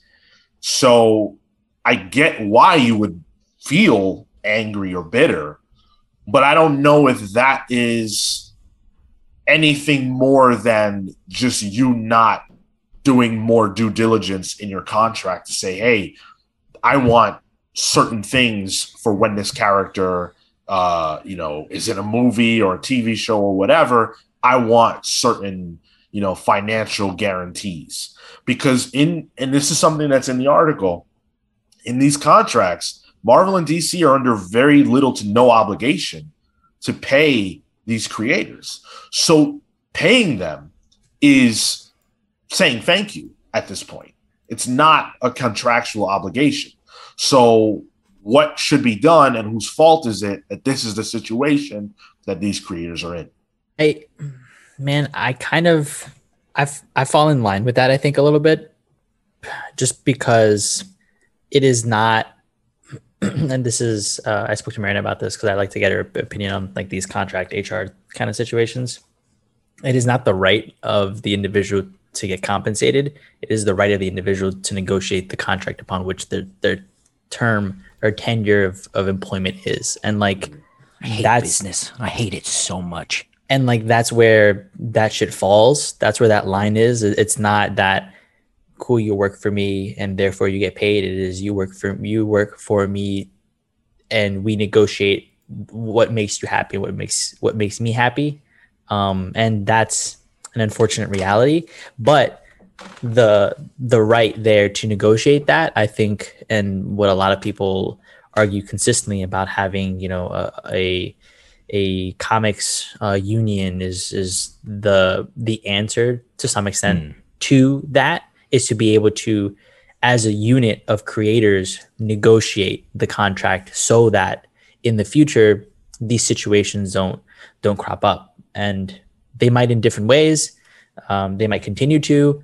And one of the things that, as I was talking to Miranda about this, was she said, well, at the end of the day, it's a strategy to also just dismiss the person and hire somebody who's not as smart. Yep. And that is very much the reality is, oh, well, okay, cool. Brubaker, you don't want to play ball. All right, that's fine. We'll put somebody else on the docket who maybe on a creative standpoint might not have the same output. But we can retain the rights to certain things. The money aspect stays where it is, and somebody dumber is going to accept this contract, and dumber in that they're not going to be as savvy for something. But that's where I sort of lie on, and I think they should be able to negotiate the contract to make something more fair. I do think that is something that would benefit creators, would benefit the relationships between the big two and creators. But whether or not that's going to be something that they're interested in kind of falls down to what Miranda said, is we'll dismiss you and find somebody who's willing to play ball. And I think that, that's true, but I think that these companies do that at their own peril. We had a main topic not that long ago where, Sean had made the case that he didn't feel like he was getting as much bang from his buck, or as much bang for his buck from Marvel books lately. And that that the quality of stories wasn't living up to the eras that you look back fondly on. Right. And to me, like, you can talk about, the responsibility of the creator to advocate for themselves and all those things. And maybe there's some truth to that. But right, when you think about a lot of creators and we talk about how much money there is to be made in comics and stuff like that, like, if you want a steady paying gig, you don't have a ton of options. So yeah, but like, if you're somebody who's trying to like pay your bills and stay in the game, who are you that you can negotiate with fucking Disney or Warner Brothers, right? Like, they're subsidiaries, but yeah, they've got the ability to out negotiate and outmaneuver you if you're not Ed Brubaker or a Jim Starlin, who is somebody that people care about and can rally bad PR against the big bad company, right? Up and coming creators, younger creators don't have that luxury. And to Sean's point about Winter Soldier, or not, the point that's brought up in the article, right? Winter Soldier was created before Iron Man. So how would Ed Brubaker have known that there was going to be, not Iron Man, the character, the film, yes. How would Ed Brubaker have known that there was going to be an MCU 10 years later where his character was going to get leveraged to make a $multi-million, billion dollar, probably, if you consider the numerous appearances of the character, the merchandise, costumes, toys, all that shit that he doesn't see a penny of. And I think he does see a penny. He's not happy with what he sees. Right. Yeah, that's true. That's what he sees, is the penny. It's the penny, not the dollar.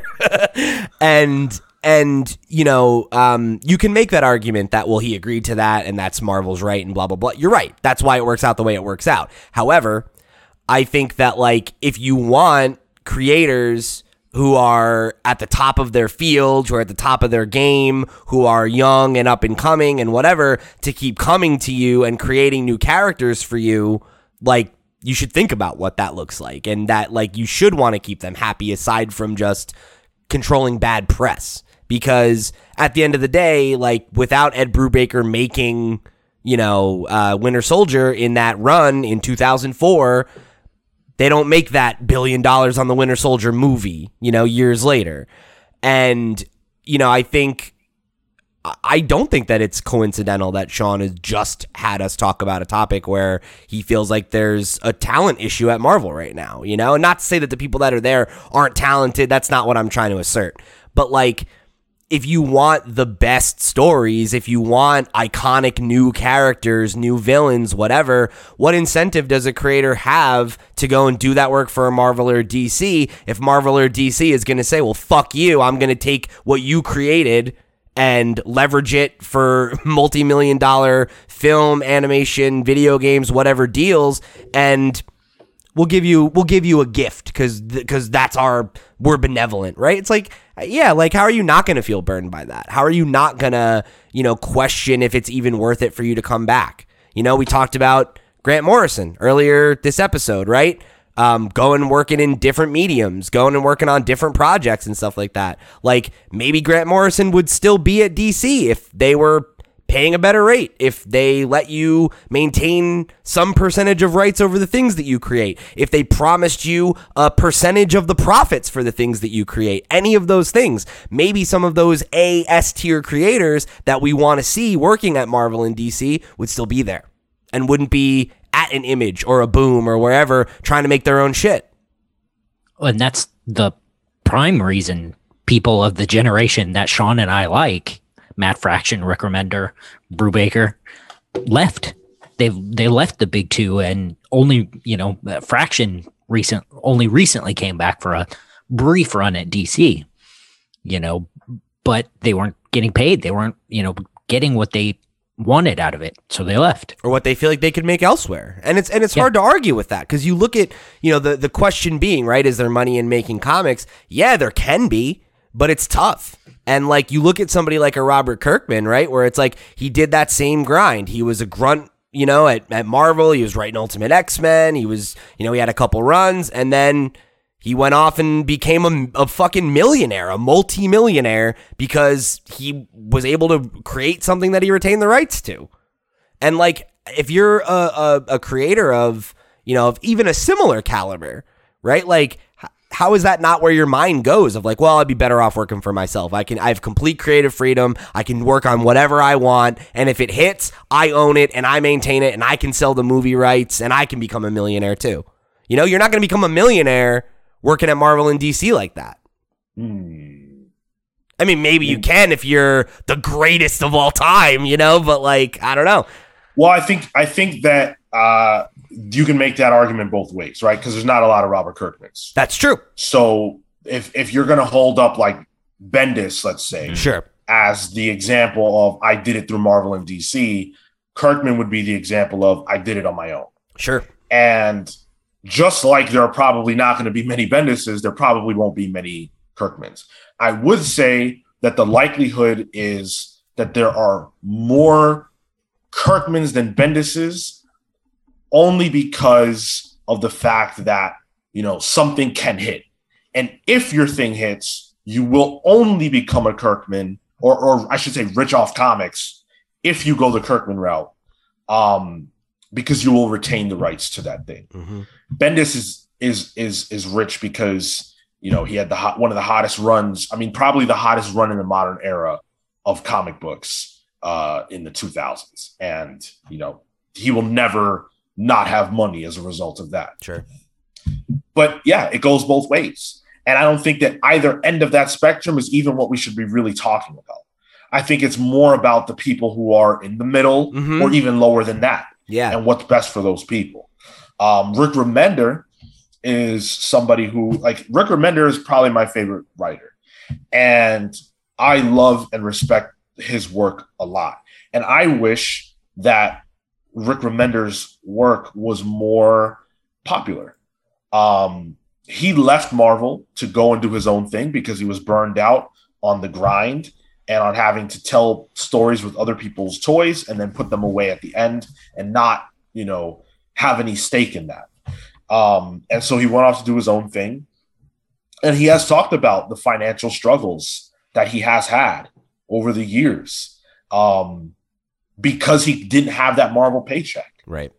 So, we talk about Marvel and DC need to pay more, etc. It seems like the guy was eating pretty well before he left.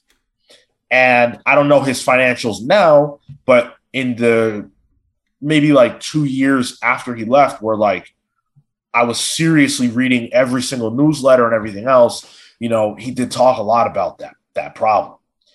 So if we're talking about creators who have the ability to leave Marvel and do their own thing, yes, I think there is money in it, but I also think there's less security in it, and you have to really go and get your bag, in a way that you don't have to when you work for Marvel. So it's unfair, in my opinion, to solely put this on Marvel because you are getting something out of it that you don't get the other way. You are getting a security to know, okay, I have a consistent paycheck that's not going to change, that I don't have to go and hustle for. I just have to sit and do the work. I don't have to go and sell my comics at conventions. I literally can go to the convention and have a good time, or I can go to the convention and take my meetings and stuff without having to sit at my booth and work.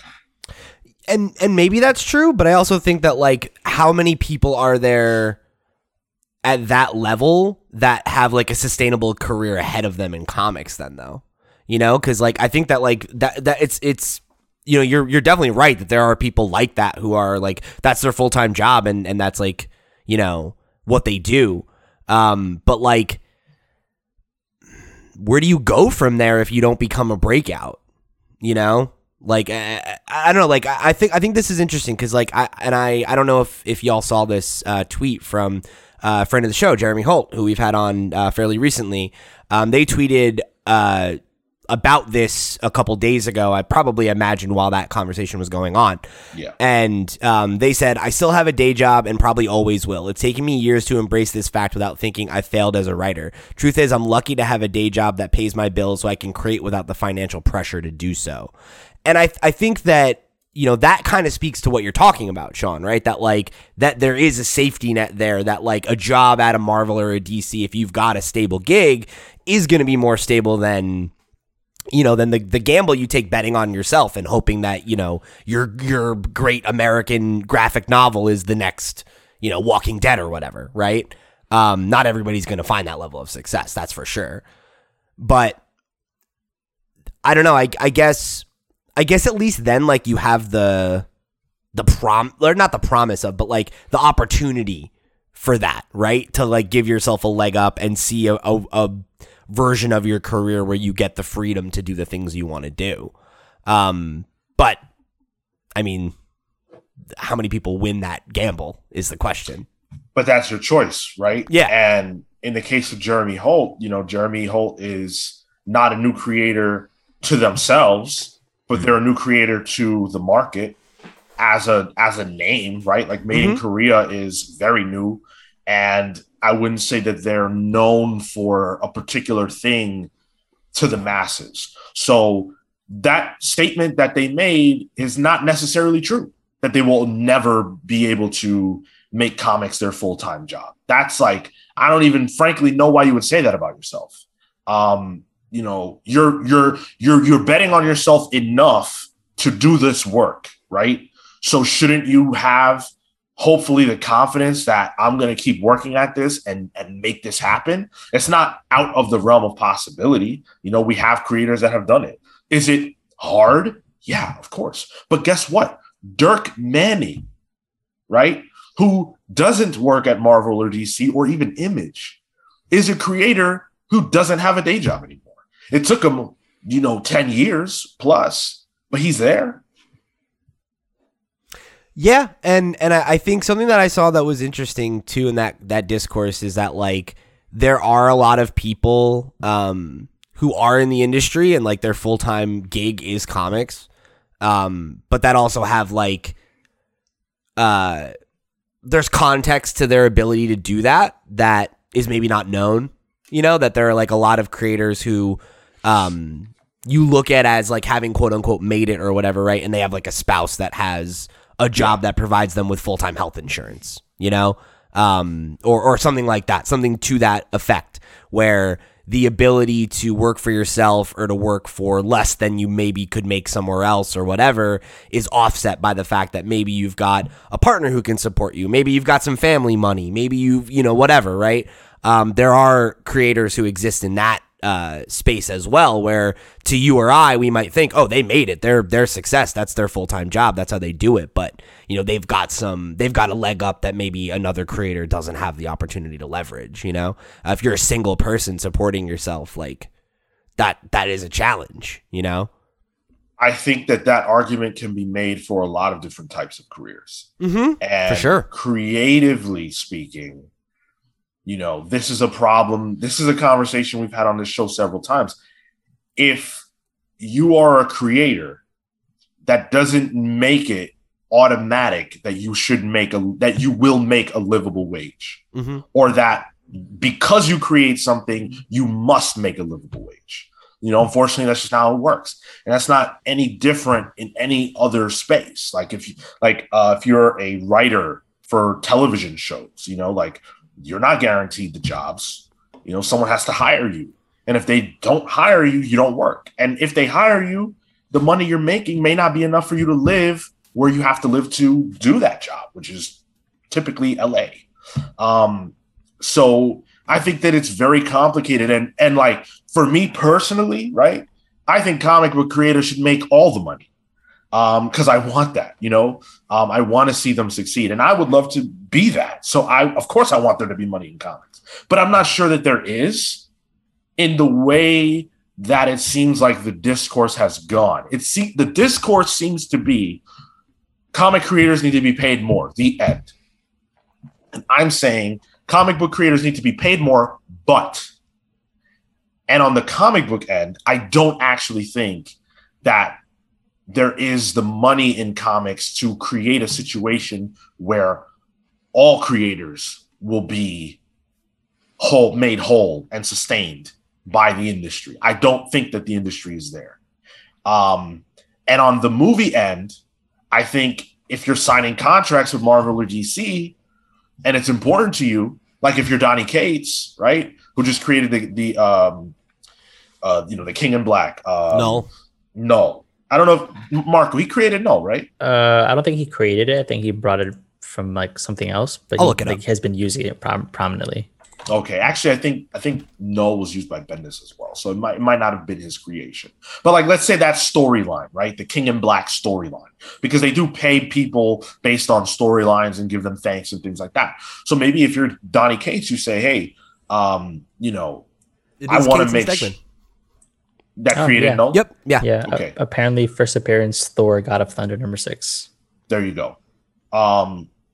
Wait, Thor: God of Thunder #6.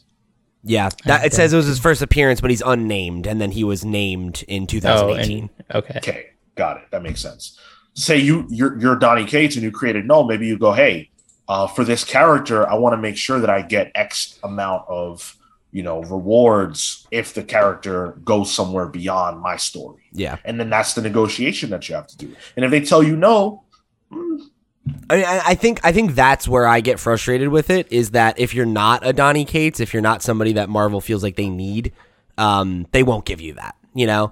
And I feel like that should just be par for the course, right? That like, if you like, even as a work for hire contract, right? The idea that like, yeah, we own this character in perpetuity, but if we use this character and make billions of dollars, you or your estate will get something, you know, and it should be an agreed upon percentage, you know, that's like that you know, comic creators can agree is fair. But the problem is, for that kind of thing to happen, and it comes back to what Marco brought up earlier, there needs to be a comic creators union. There needs to be a union that represents the totality of, you know, mainstream creators who want to join in and buy into this union so that they can negotiate collectively for what that percentage is. Say it's 10%, right? You get some kind of, whatever, right? You get this payout based on how much the movie draws, how much the action figure draws, whatever the fuck it is, And I think having something like that in place would be a really comforting thing, I think, for creators who are working for hire and wanting to feel like they can, can be. What's that? So they can feel like they can trust the big two. Well, and that they don't feel like, I don't know, because I can't help but feel like if I was in one of those shoes and you have this great idea for a character, it's like, oh, maybe I saved that for a creator-owned book, like things like that, or like. I think it would be if there was a promise that you're going to be rewarded if your work is successful.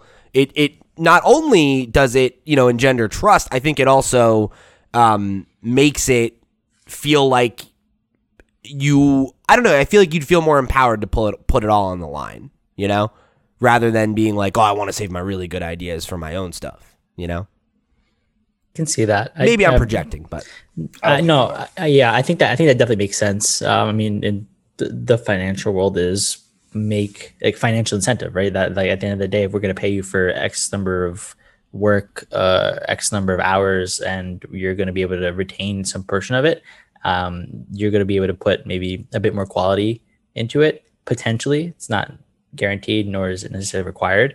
But my thought immediately went to there's a new Marvel book, Reptile, by Terry Blas, and I mean, Reptile is a superhero who takes parts, like he hit parts of his body can transform into dinosaur parts. I don't see this character becoming an MCU staple, right? So is it worth the contract negotiation for that? Yes. Yes. I mean, I think that's the thing is if you bake it in as a thing that's just understood, then you don't even have to negotiate every single time,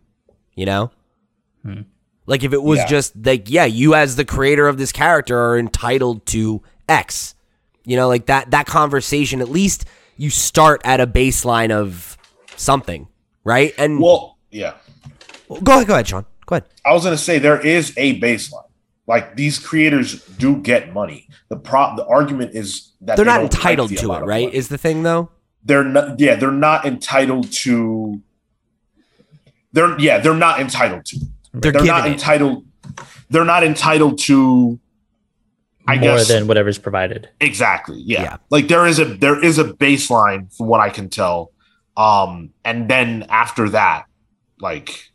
It's whatever. It is what it is. Yeah, and like obviously the individual creators, like like Jim Starlin, famously negotiated for more money, and he was happy about that and everything.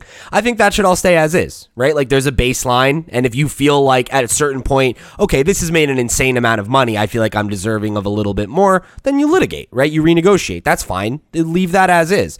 But I think just giving the creators some kind of like assurance that like, hey, like we own this character. This is a Marvel character.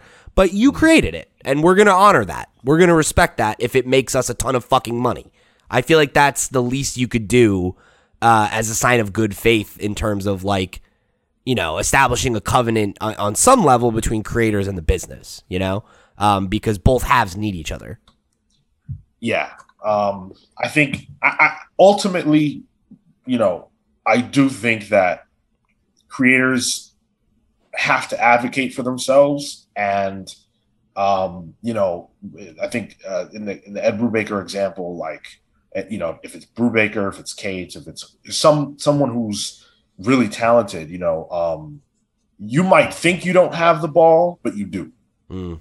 Because Marco made the point, oh, well, they can just go with someone else. I think in the business world, that probably is true. Like if you're looking for a front desk person or you're looking for a back end person where there are a lot of people who can do that, and it's a binary thing.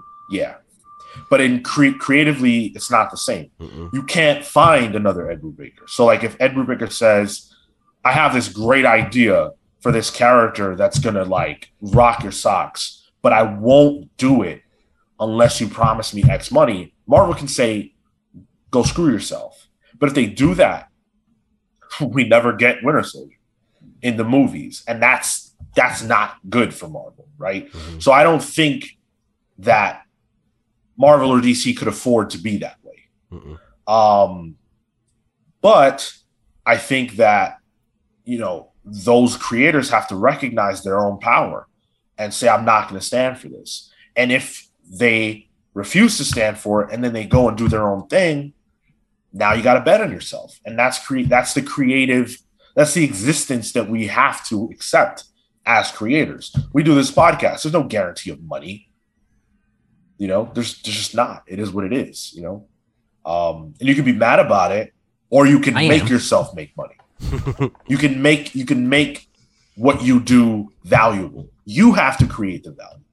No one else can create the value. And the difference between working at Marvel or DC and working for yourself is that they have inherent value.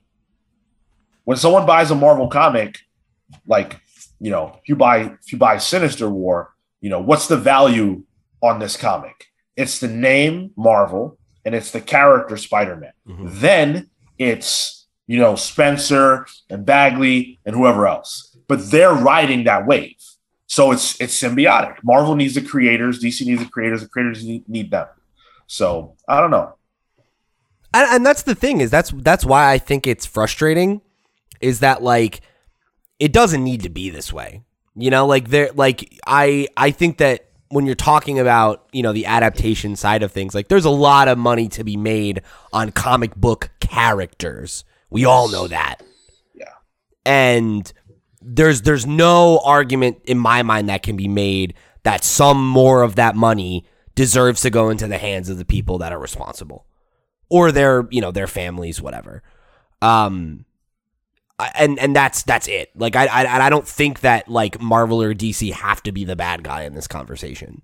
It's as simple as, like, it is as simple as, like, comic creators needing to advocate for themselves. But I think that the way that happens in a way that really materially benefits them in the way that we're talking about, they got to unionize. You got to have a union that has people like you're talking about, Sean, the Cates, the Brubakers, the Kirkmans, whoever, the people that are the fucking powerhouses would need to get behind that and leverage their power to help out the up-and-comers, the middle of, the jobbers, like the people that don't have that ability to advocate for themselves in that way. There's power in a union. There's power in collective bargaining, because, like, you're absolutely right that, like, both sides of the conversation need each other. But if all of the creators band together and say, look, like, we're not taking this deal anymore, right? And the only people that are going to go work for a Marvel or a DC until they, have that conversation and that negotiation are scabs.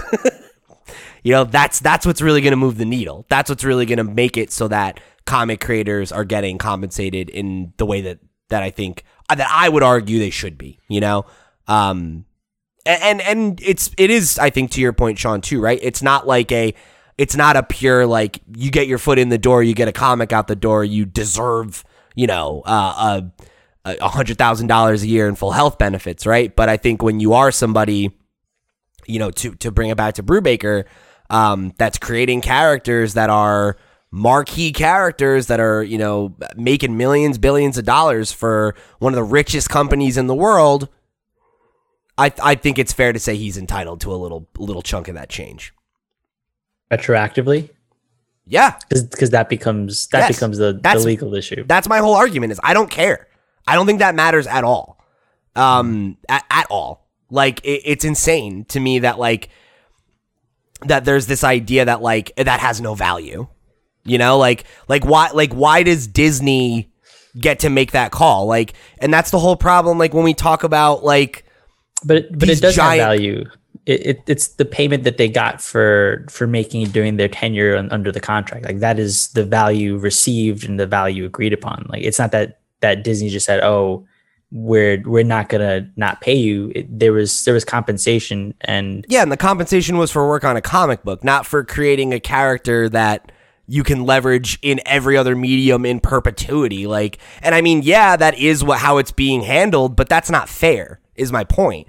And Ed Brubaker doesn't have the legal resources that Disney does, that Marvel does, and, like, I get it. Like, businesses are businesses, but, like, you're building your business on the back of art and on of creatives, and to not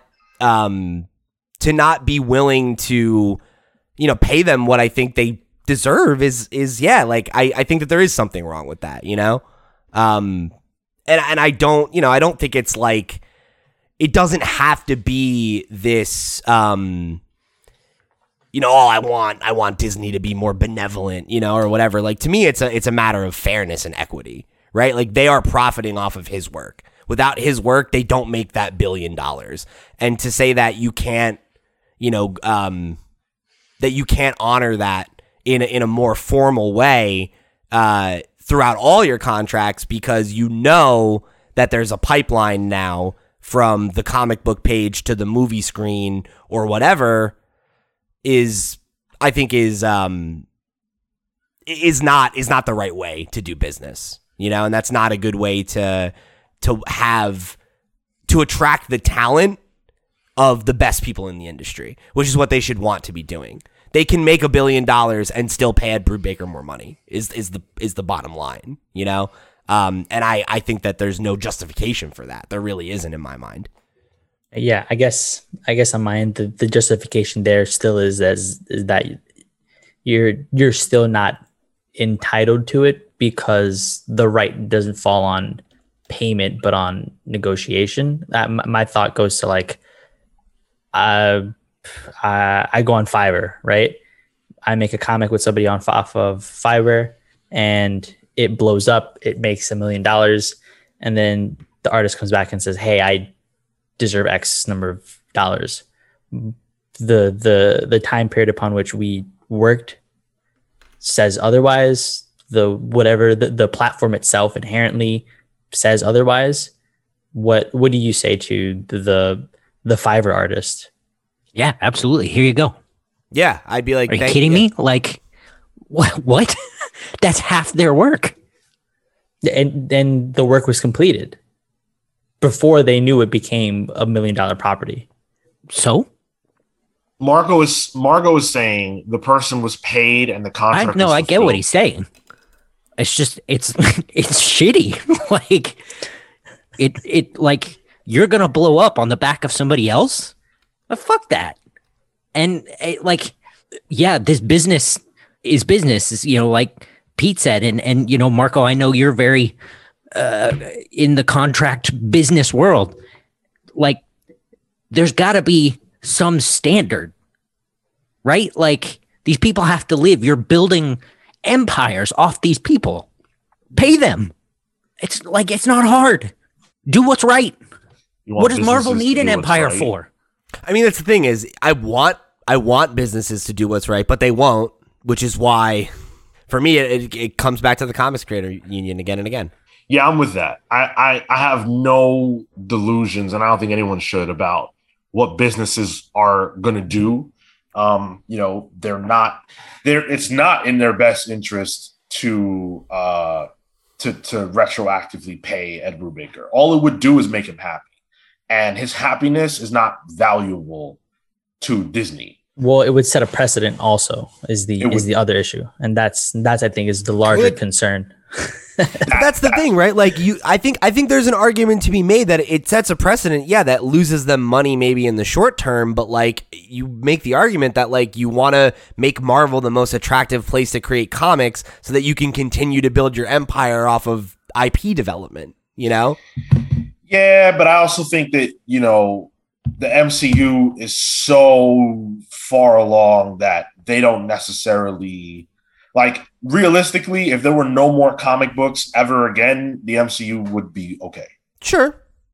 So there is no world in which it's objectively better for Disney to do this because they don't need the creators. If we were talking about, like, Captain America, Iron Man, Thor, all these characters were created and then the MCU started like 5 years later and there were no ideas. Yeah, but that's just not the case. So I agree with you that people should stop expecting or begging for Disney or, Warner to do what's right and operate in the, and I agree with Marco, operate in the within the language and framework that they operate in. Mm-hmm. You're trying to operate from a moralistic standpoint, and that's not what matters to the people you're trying to appeal to. Right. Yeah. So they're never going to appeal to common decency. Yeah, not with financial incentives. No, yeah, there's no reason for them to, right? No, like, absolutely not. I mean, the problem. Yeah, right, exactly. And I think that's why it comes. Yeah, but we're talking about a solution, Kale, and you're just mad. Yeah, so. And that's what I'm talking about. That the being mad part is not helpful.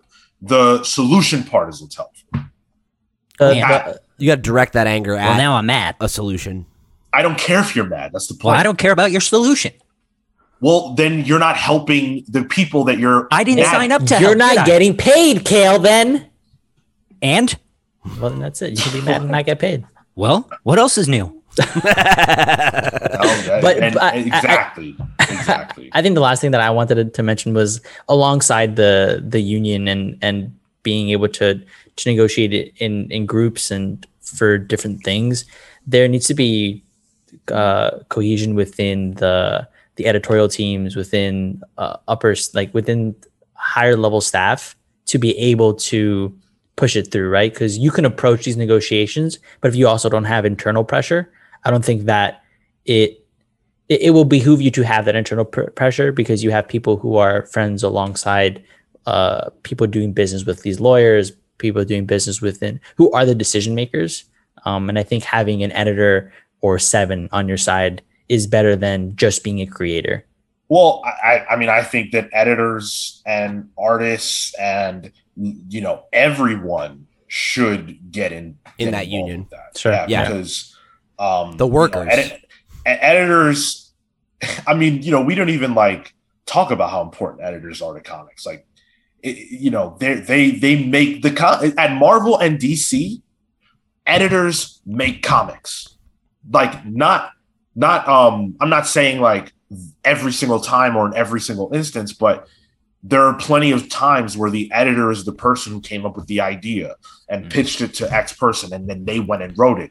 But that was that editor's idea. That happens regularly at Marvel and DC. I mean, even at Image though, like in a more, or at an Image, right? Like at those kinds of places, a lot of editors are very deeply involved in the process, you know, and like we've had creators come on and say that, you know, that there are like, you know, someone like a Heather Antos that like really gets involved and drives the direction of the book and offers, you know, criticism and critique that helps shape the story and where it goes, you know, like, yeah, those people are to me, it's all creatives. Right? It's the artists, colorists, letterers, writers, editors. It's the people that actually fucking make comics that need to bargain against the lawyers and the suits and, you know, the money people, you know, who also play a role. I'm not going to sit here and say that they don't, but, you know, their interests are pretty diametrically opposed, you know, and there's got to be a way for the creators to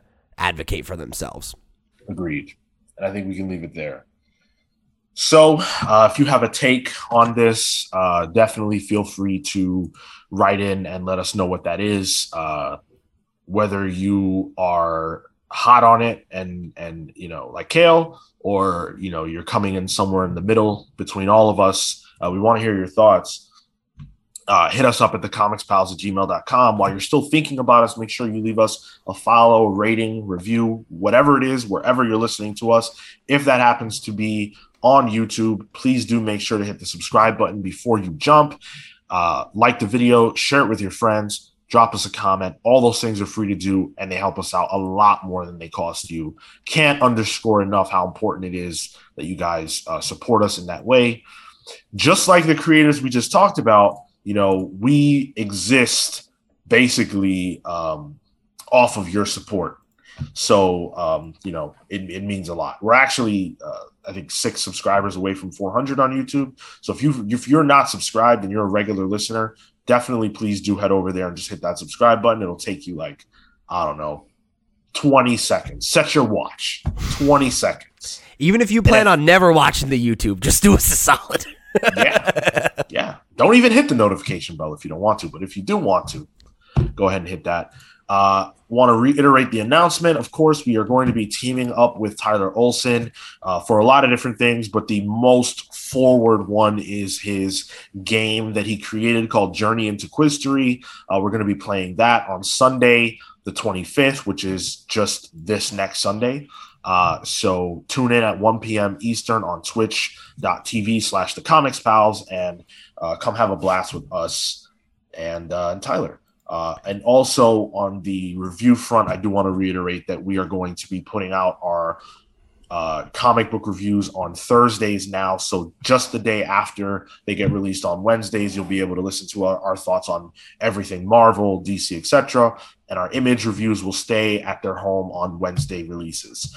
And just to clarify, if you're listening on Monday, that'll be next week. So this week's reviews will still drop on Sunday, but we'll start doing Wednesday, Thursday next week. Yes. Yeah. Time's confusing. Good, I was confused about that too, actually. How could you be confused? You're part of the plan. Listen, nobody told me the plan.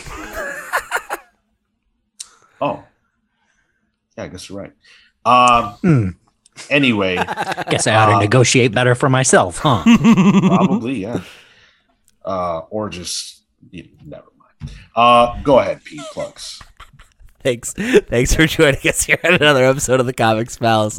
This is a good one. If you want to talk to me about what you thought about this stuff or whatever else we talked about today or whatever, I'm at loud_Pete on Twitter and Instagram. Come chat with me about what you're reading, watching, and playing, whatever. Give me some recommendations. If you want to get some more stuff from me, you can go check out the podcast on Mondays. It's a video game podcast I host. But the big thing I want to plug this week is this is going to be the last week for you to get your hands on some Long Friend, Time Friend limited edition vinyl. It'll be a one-of-a-kind performance that we'll record specifically for you, so I could leave you a special message and stuff. I could tell you, the worst, deepest, darkest secrets that Phil has, and now that he's dead, I'll give them all to you. So I'm going to make that my pin tweet this week. So by the time you're listening to this, if you go follow, I'm at loud_Pete on Twitter. My pin tweet will have where you can go and grab your exclusive vinyl. I hope you'll show your support so that they will allow me to do this again. I can't believe someone allowed me to do it the first time. Let's make it happen twice. Kale. You can find me on Twitter and Instagram at TotoInto. That's TOTOINTOW. You can find my work at kaleward.com. That's CALEWARD.com. And whatever. You can find hang on. What's this? Hey y'all, it's me, Miss Minutes. You can find Phil. He wanted to text me and told me to do his plugs. You can find him on Twitter at Cyborg Bebop. That's CYBORGBEOP. You missed that. Wasn't right. I'm a supercomputer. I should know better. Okay. Alternate Phil's handle. Beop. Cyborg Beop. Oh man, Marco. You can find me on Instagram and Twitter at Mr. Marco Emoto. And come talk to me about why the cruel, cold world of business maybe makes sense. Fuck you. Fuck you. Marco, I'm going to clip that out so that when the planet is burning, I'm going to send that to you. And you know what? I'll be at the highest tower in the tallest room. He'll be fucking burning and dying in space alone with Elon Musk. We're starting a new space community, Kale. Yeah, if you worked out the contract, maybe you would have made it. I don't want to go. Well, I do. So I'll give you my plugs before we get the hell out of here. You can follow me on Twitter and Instagram only at Sean Soapbox. I'm currently playing through God of War. It's a very good game, lots of fun. The original one? Pete. Hell yeah! No, the new one. Wow. No, yeah. Actually, though, I was playing through that before I started this. But yeah, having a lot of fun with that. Hit me up with your thoughts about all the awesome stuff that's coming to theaters. I went to see Black Widow. I'm so happy that theaters are back, and I can't wait to go again for Suicide Squad in a few weeks. So hit me up if you are back in theaters and share your excitement. Share my excitement. With that, we're the Comics Pals signing off. Take care, guys. See you next week. Hey, y'all, it's me, Miss Minutes. Y'all want to hear my Owen Wilson impression? We out. We out.